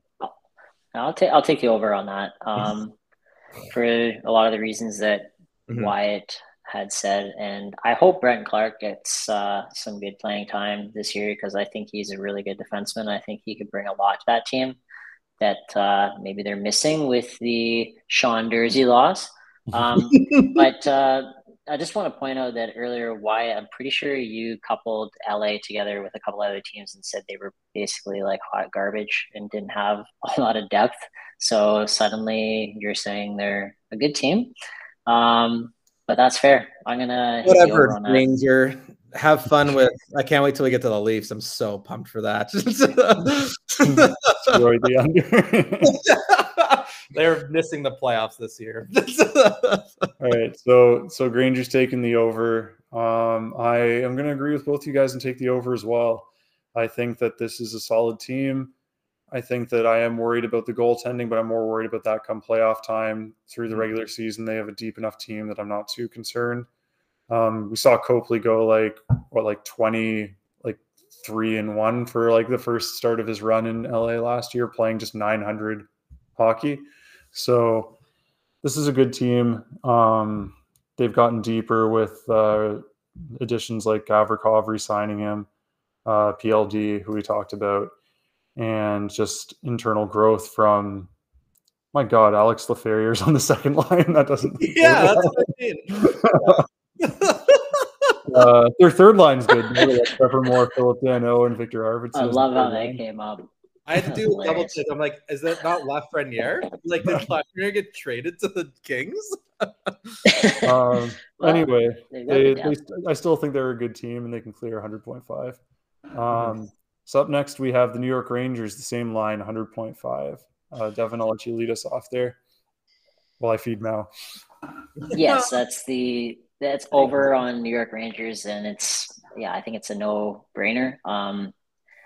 I think Shesterkin is obviously going to be able to help lead them there, and I love their top six. I like their defensive core.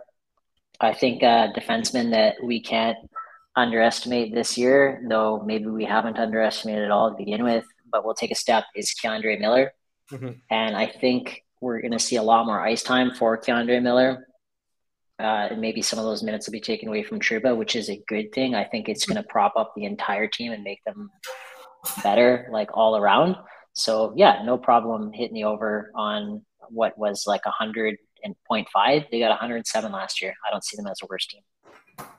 Yeah, I agree. I think this is like one of the deepest teams that we've seen like so far. Like I think they're like 3 lines deep. Like having like Wheeler on the third line is where the Jets should have put him, but he refused. So again, having like that 3 line, like kind of top 9 rotating where you can kind of put any of those players in there.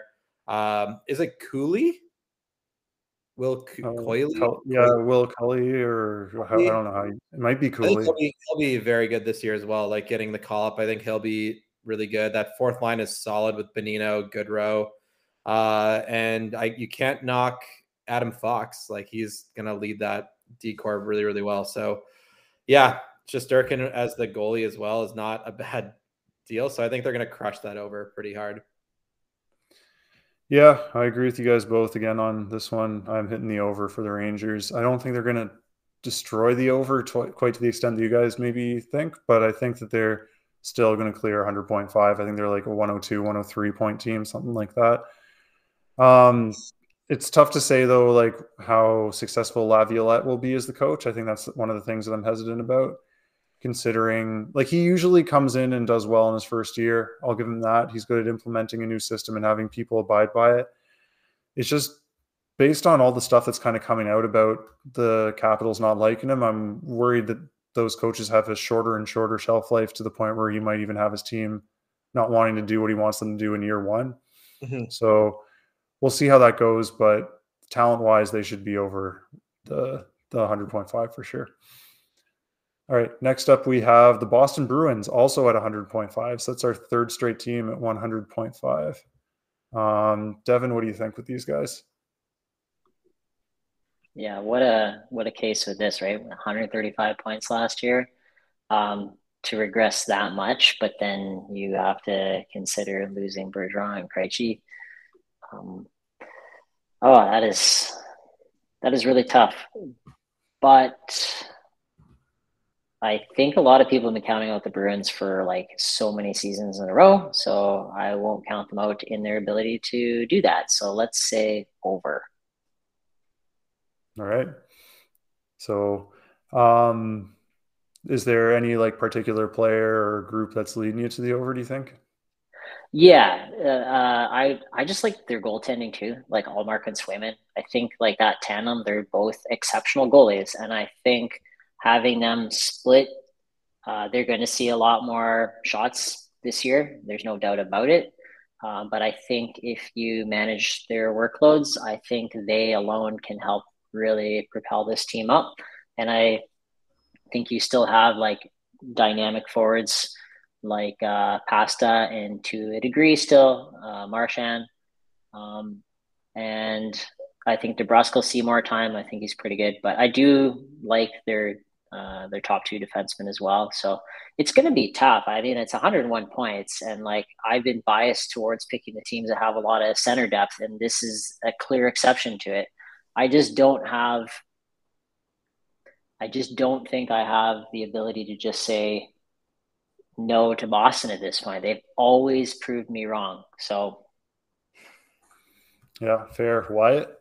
They suck. Hammer the under. They are so bad. They are a different team than last year, like a completely different team. Who is John Beecher? Do you know who John Beecher is? I think he was like a really late first round pick from a few years back. Their fourth line center is John Beecher. And then Matthew Poitras, I don't know who that is, but he's their third line center. Charlie Coyle, second line center. Pavel Zacha is your first line center. And like this, as Grainger says, the best teams have the best center depth, and there is no center depth here in this lineup. Losing those two players really, really hurts with Krejci and Bergeron. And like I think their defense is the strongest part of their team. And I think if like Grzelcyk and McAvoy and Lindholm and Carlo do really well, then I think that will propel them forward. But like, who's going to score?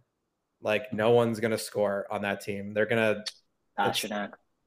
Okay, cool. You shut down Pastrnak and Marchand. Who else is going to score? Where's the secondary scoring? Oh, yeah. Morgan Geekie. Sick. All right. Oh, yeah. Trent Frederick. Gotcha. Cool. Oh, yeah. Leafs legend, JVR. There we go. We're not turning back the clock at all, are we? So, again. Net front presence, JVR on the power play. And by the way, you don't shut down Pasta. You can try to keep him to one goal. JVR is a net front presence because he can't skate anywhere. He can't move. That's what he has to stay in front of the net because he'll get lost because he's 45 years old. So, again, like there's not a lot of good pieces to this team. And Boston needs to suffer. So, good for them. Oh, this is a tough one. Yeah, I think just seeing JVR's name entrenched on the first power play unit right now is making me think under. so many trauma-related incidences there. Yeah. But honestly, like, I think that you've made some good points, Wyatt, as much as it pains me to say, that if they shut down Pastrnak, where do they get the scoring from? Because honestly, Brad Marchand, I don't think people really account for how much of a step back he took from his usual self last year. Mm-hmm. And if you remove his like partner in crime, Patrice Bergeron, I don't know how effective he's going to be moving forward, especially when he's keyed in on as the second offensive option on that team.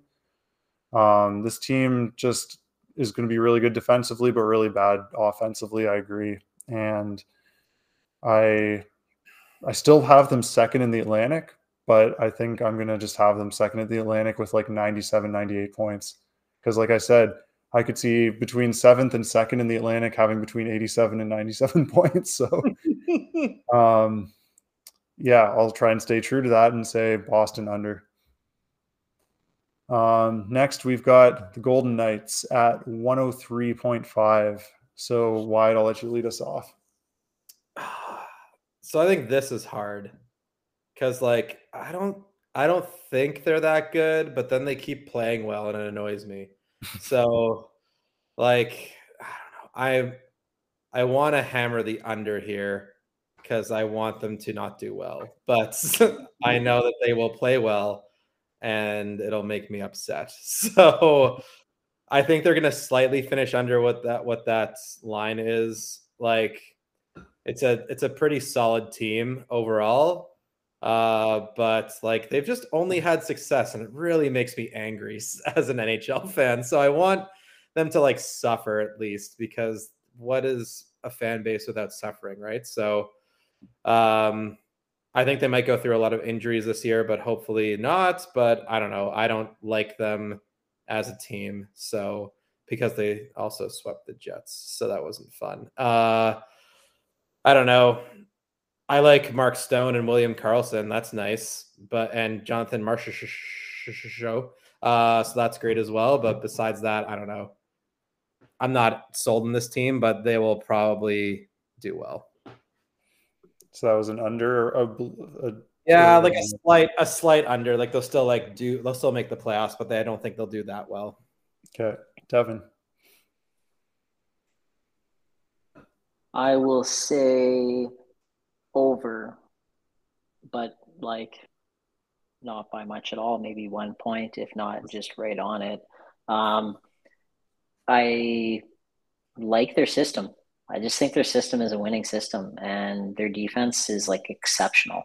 And doesn't matter what goalie they seem to have in net, they perform really well. That being said, I think they also just have good goaltending. And I think their best goaltender is one that wasn't there even during the cup run, and Logan Thompson. I think he's going to take a step forward. So, yeah, I'll say over 100 and what was it, 3? They got 111 last year. So, yeah. Yeah. Part of me wants to say under because I think that they don't need to go hard and still just like coast into the playoffs. But I also know better from a Bruce Cassidy coach team based on what, like Devan was saying, never count out the Bruins because they have been coached by Bruce Cassidy forever during our like knowledge of the Bruins. I think that he's a relentless coach, and I think he'll have these guys ready to play every night. And so with that being said, looking at their depth, looking at their D, I have to take the over. That being said, I still have them third in their division. I see the LA Kings as being slightly above them. Mm-hmm. So up next, we got Dallas at 103.5 as well. Oh, you got to start with Grainger on this one. All right, Devan, go ahead. I don't need to look at any numbers to memorize know that this team will be first in the NHL. Whoa! So maybe, I don't know.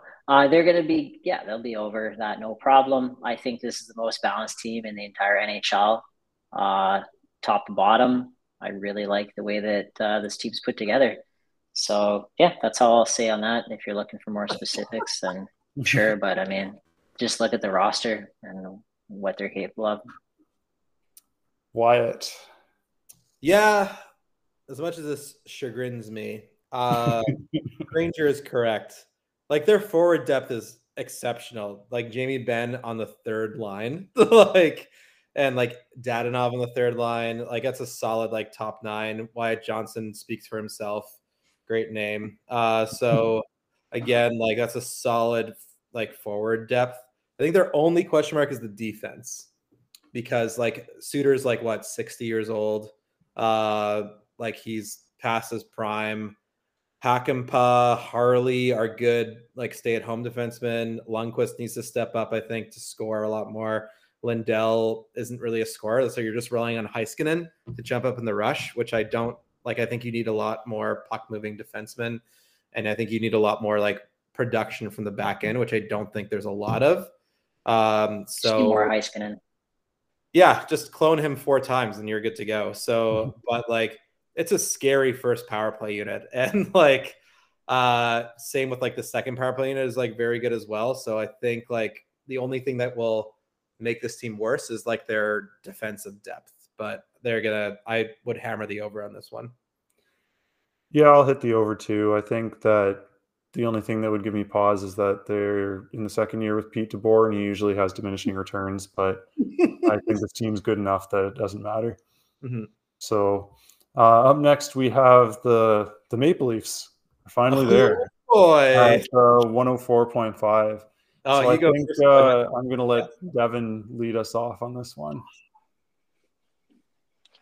104.5. All right. Well, we'll go. MFM 104.5.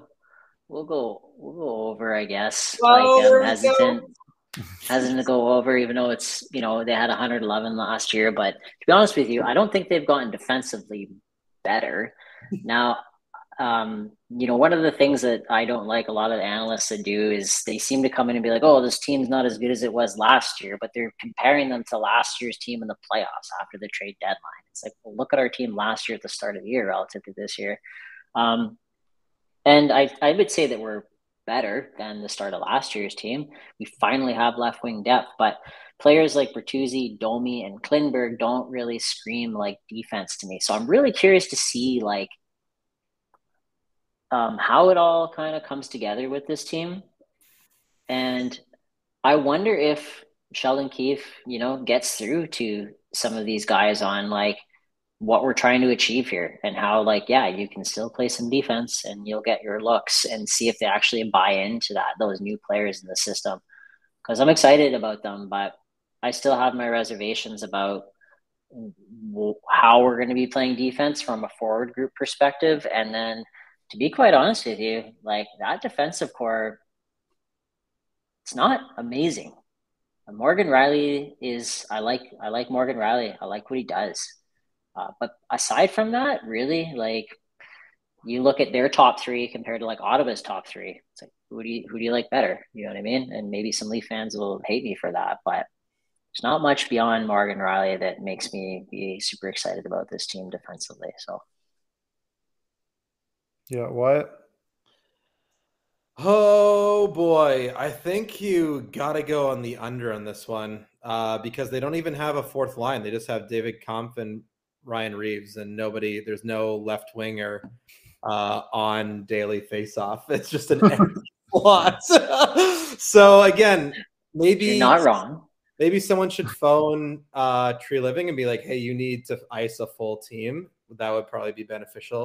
I'm just guessing that that's probably a spot for Noah Gregor there, but I don't know. Oh, cool. He's invisible? It nice. is. Sweet. All right, cool. Sweet. He was on the PTO and hasn't been signed officially. Great. Good job. For reasons. Good job, Tree Living. Way to go. But, yeah, I don't know. Like, I love Willie Nylander. That's a solid first line. I don't believe Max Domi is a second-line player, but we'll see how that goes. Yeah, their defense is a lot to be desired, and having Samsonov take the reins this year, I don't know if I trust him for the whole season, and maybe Wall gets a lot of looks as well, but I can't see them. Like, I think that they're not as bad as people say that they are going to be, but I think they're just going to be slightly under what the projected point will be. All right, so do I, the ever pessimistic Leafs fan, decide to join Grainger somehow on the over? I think I'd very reluctantly take a slight over. Wow, there we go. Because this team, like we said, had 111 points last year. I think they can make 105. I think that they're just as good as they were last year, with the caveat that some of their depth, like some guys like Tavares and Giordano are a year older, which isn't great. But then you got the flip side of that. You have guys like Liljegren, and even Mitch Marner is probably like hitting his prime now. Austin Matthews at 26. I think like statistical prime is around 26 or so. So, and Matthews seemed a little off last year, to be honest. Like I think he was dealing with something, so maybe he'll be healthier this year and just go on a tear. So I think that just the overpowering offensive strengths at the top of the lineup are going to propel this team. And yeah, I'll have them at like 105, 106 points, something like that. But what are the vibes like, Clemens? Doesn't matter until we get to the playoffs. That's a fair point. I think the vibes for like a lot of Leafs fans though too is probably like Matthew Nyes and Fraser Minton. Like that's exciting stuff for I think Leafs fans to finally see like some people that we drafted have made the team. Like again, I'm not speaking for Fraser Minton as much, but Nyes, like we were so disappointed when Robertson like just had many injuries and then kind of seemed like he wasn't sticking, and so it's really nice I think for us to see some young talent kind of injected in the lineup and like proving to do well. Even like Easton Cowan didn't make the team, but he had a good camp. Like these guys like Minton and Cowan, I did not expect anything from them. I thought that they were overreaches when they were picked, but they seem to be looking decent. So it's good to see. Up next, we've got, so we're down to the final four. We have the Devils at 105.5. So Wyatt, lead us off here. Oh, the Devils, eh? El Diablo. The David Putty team. I would totally definitely take the over on that. I think they're going to be like the one of the better teams in the league this year. Basically because of Tyler Toffoli is a big one. Big player that they can definitely lean on. And then definitely like Schmid, I think will take a big step up and he will probably be one of the better goalies in this season. It's not even subtle how often you call out your guys that you have in the different leagues that I'm in. I'm just stating facts, man. I don't know what you are trying. Luke Hughes is going to be an amazing defenseman as well. I think he'll replace Siegenthaler. Worth picking in the top like 120 in a redraft league. No doubt. Everyone took defensemen immediately. Why did they do that? So with that, but having like that top six of like Hughes, Bratt, Toffoli, Meyer, Hischier, Mercer, that's solid. And I don't think you can really get past that a lot of the time because they're just very big. So, and then having like Haula, Holtz, Palat, third line depth is pretty good as well. So I think they'll be slightly better when I think than the over. Yeah. Devan, what do you think? Over for all the reasons that Wyatt said. The only thing that I want to see the Devils do by trade deadline is to get like another top four defenseman. But other than that, I think they're going to get over. Yeah, I think that they're a better team than the Leafs, so I have to hit the over. I also just think that when you look at their defense, like there's also the possibility that Simon Nemec just tears it up in the AHL and becomes an addition that way by getting called up, like making it impossible for them to leave him off the team.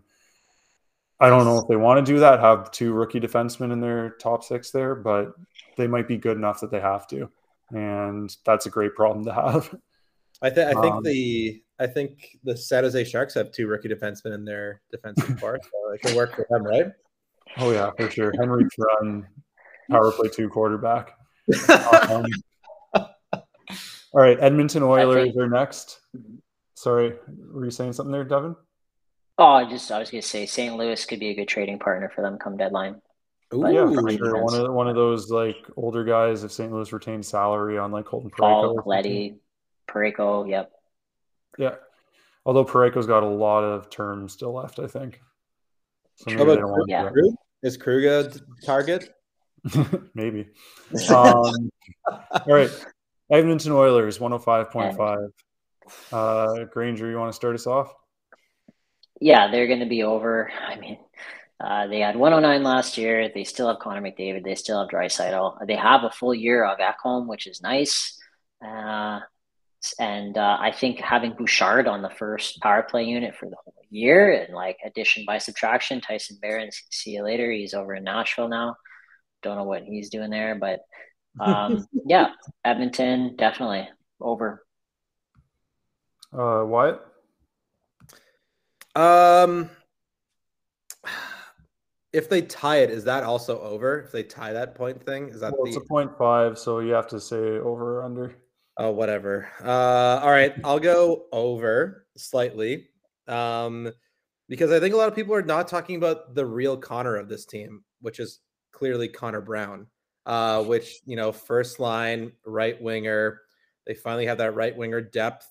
No need for Yeah, Zach. especially on their fourth line where there is no right winger according to Daily Face. Exactly. There's no right. They have the lead. Oh, what's going on here? Someone call Holland up and be like, you have to ice a full team. So having Connor Brown and then Hyman and Fogle, that's a solid 3 right winger depth out of 4. So 75% rule works pretty well with that.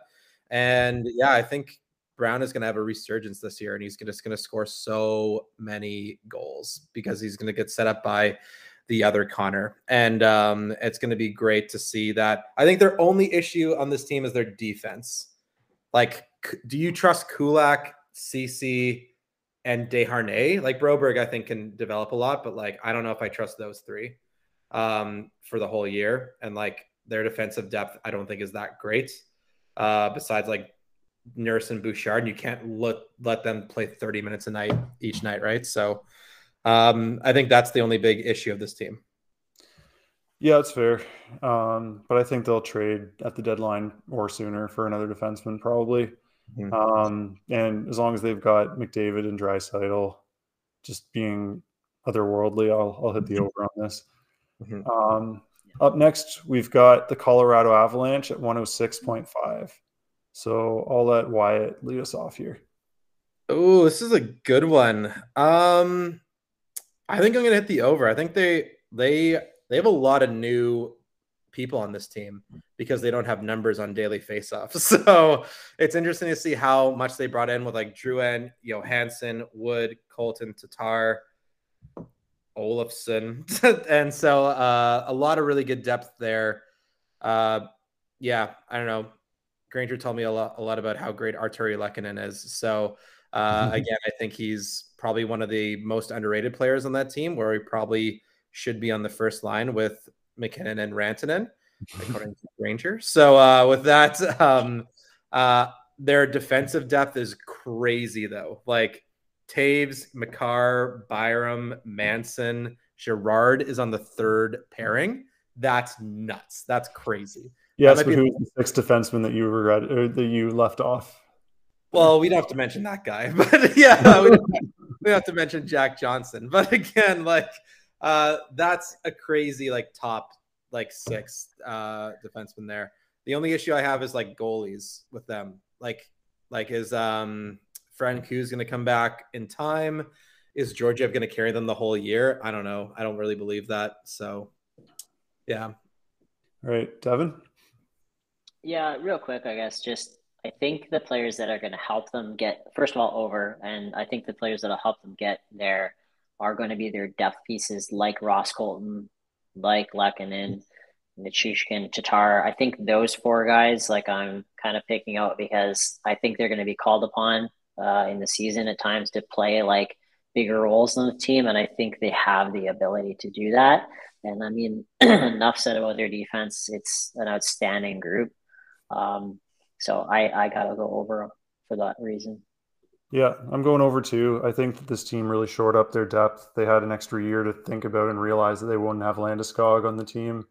And so they acted and, yeah, just made their team much better top to bottom. I just think of the fact that this team was not that deep last year and still had 109 points. So I've got to take the over. And I actually think their goaltending is going to hold up okay because they picked up Ivan Prosvetov off waivers from the Arizona Coyotes. And he's a guy who I actually think could turn out to be a decent goalie. He just was behind Ingram and Vemelka in Arizona. So, yeah, I think he's a decent stopgap option until Francouz is healthy. Lastly, we have the Carolina Hurricanes also at 106.5.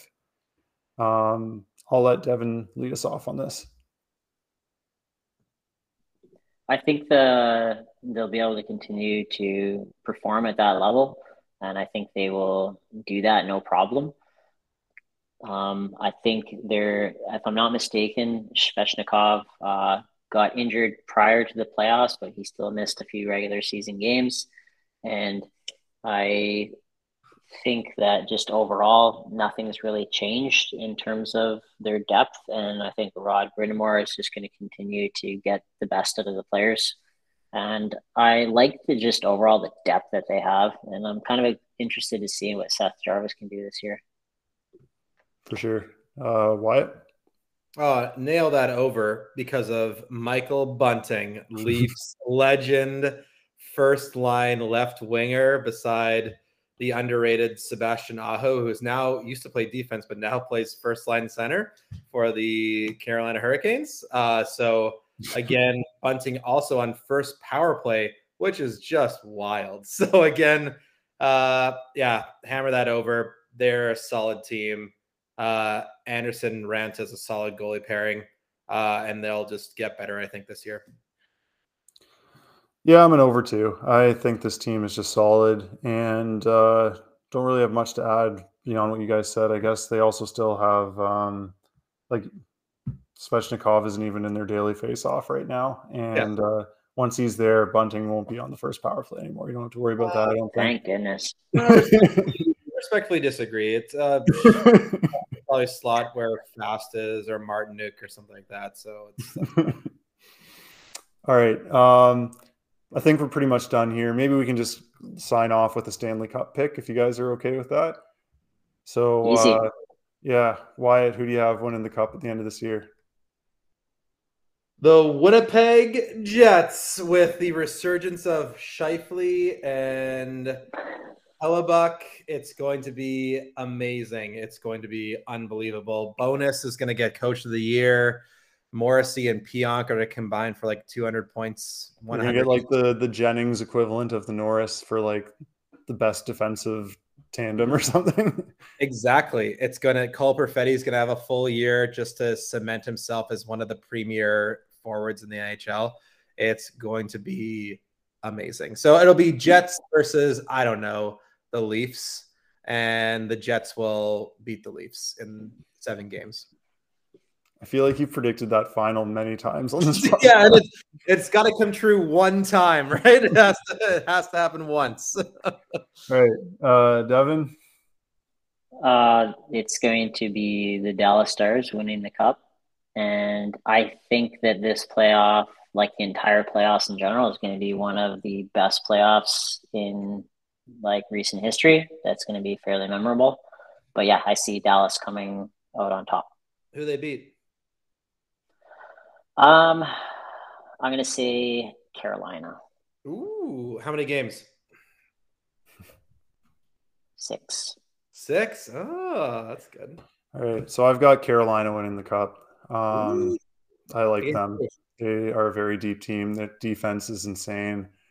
And I think I'm going to say Colorado in the final against them. But games? I do like Dallas. I just want it to be contrarian. So anyway. How many games? Let's just say 7. Make it exciting. Ooh, Bettman likes that. Yeah. All right, guys. Thanks for this exhaustingly long podcast. I'm glad you guys stuck with me for the whole thing. Get a good sleep, and I'll talk to you later. Woo! Yeah, thanks, Koymans. Go Jets. See ya. Later.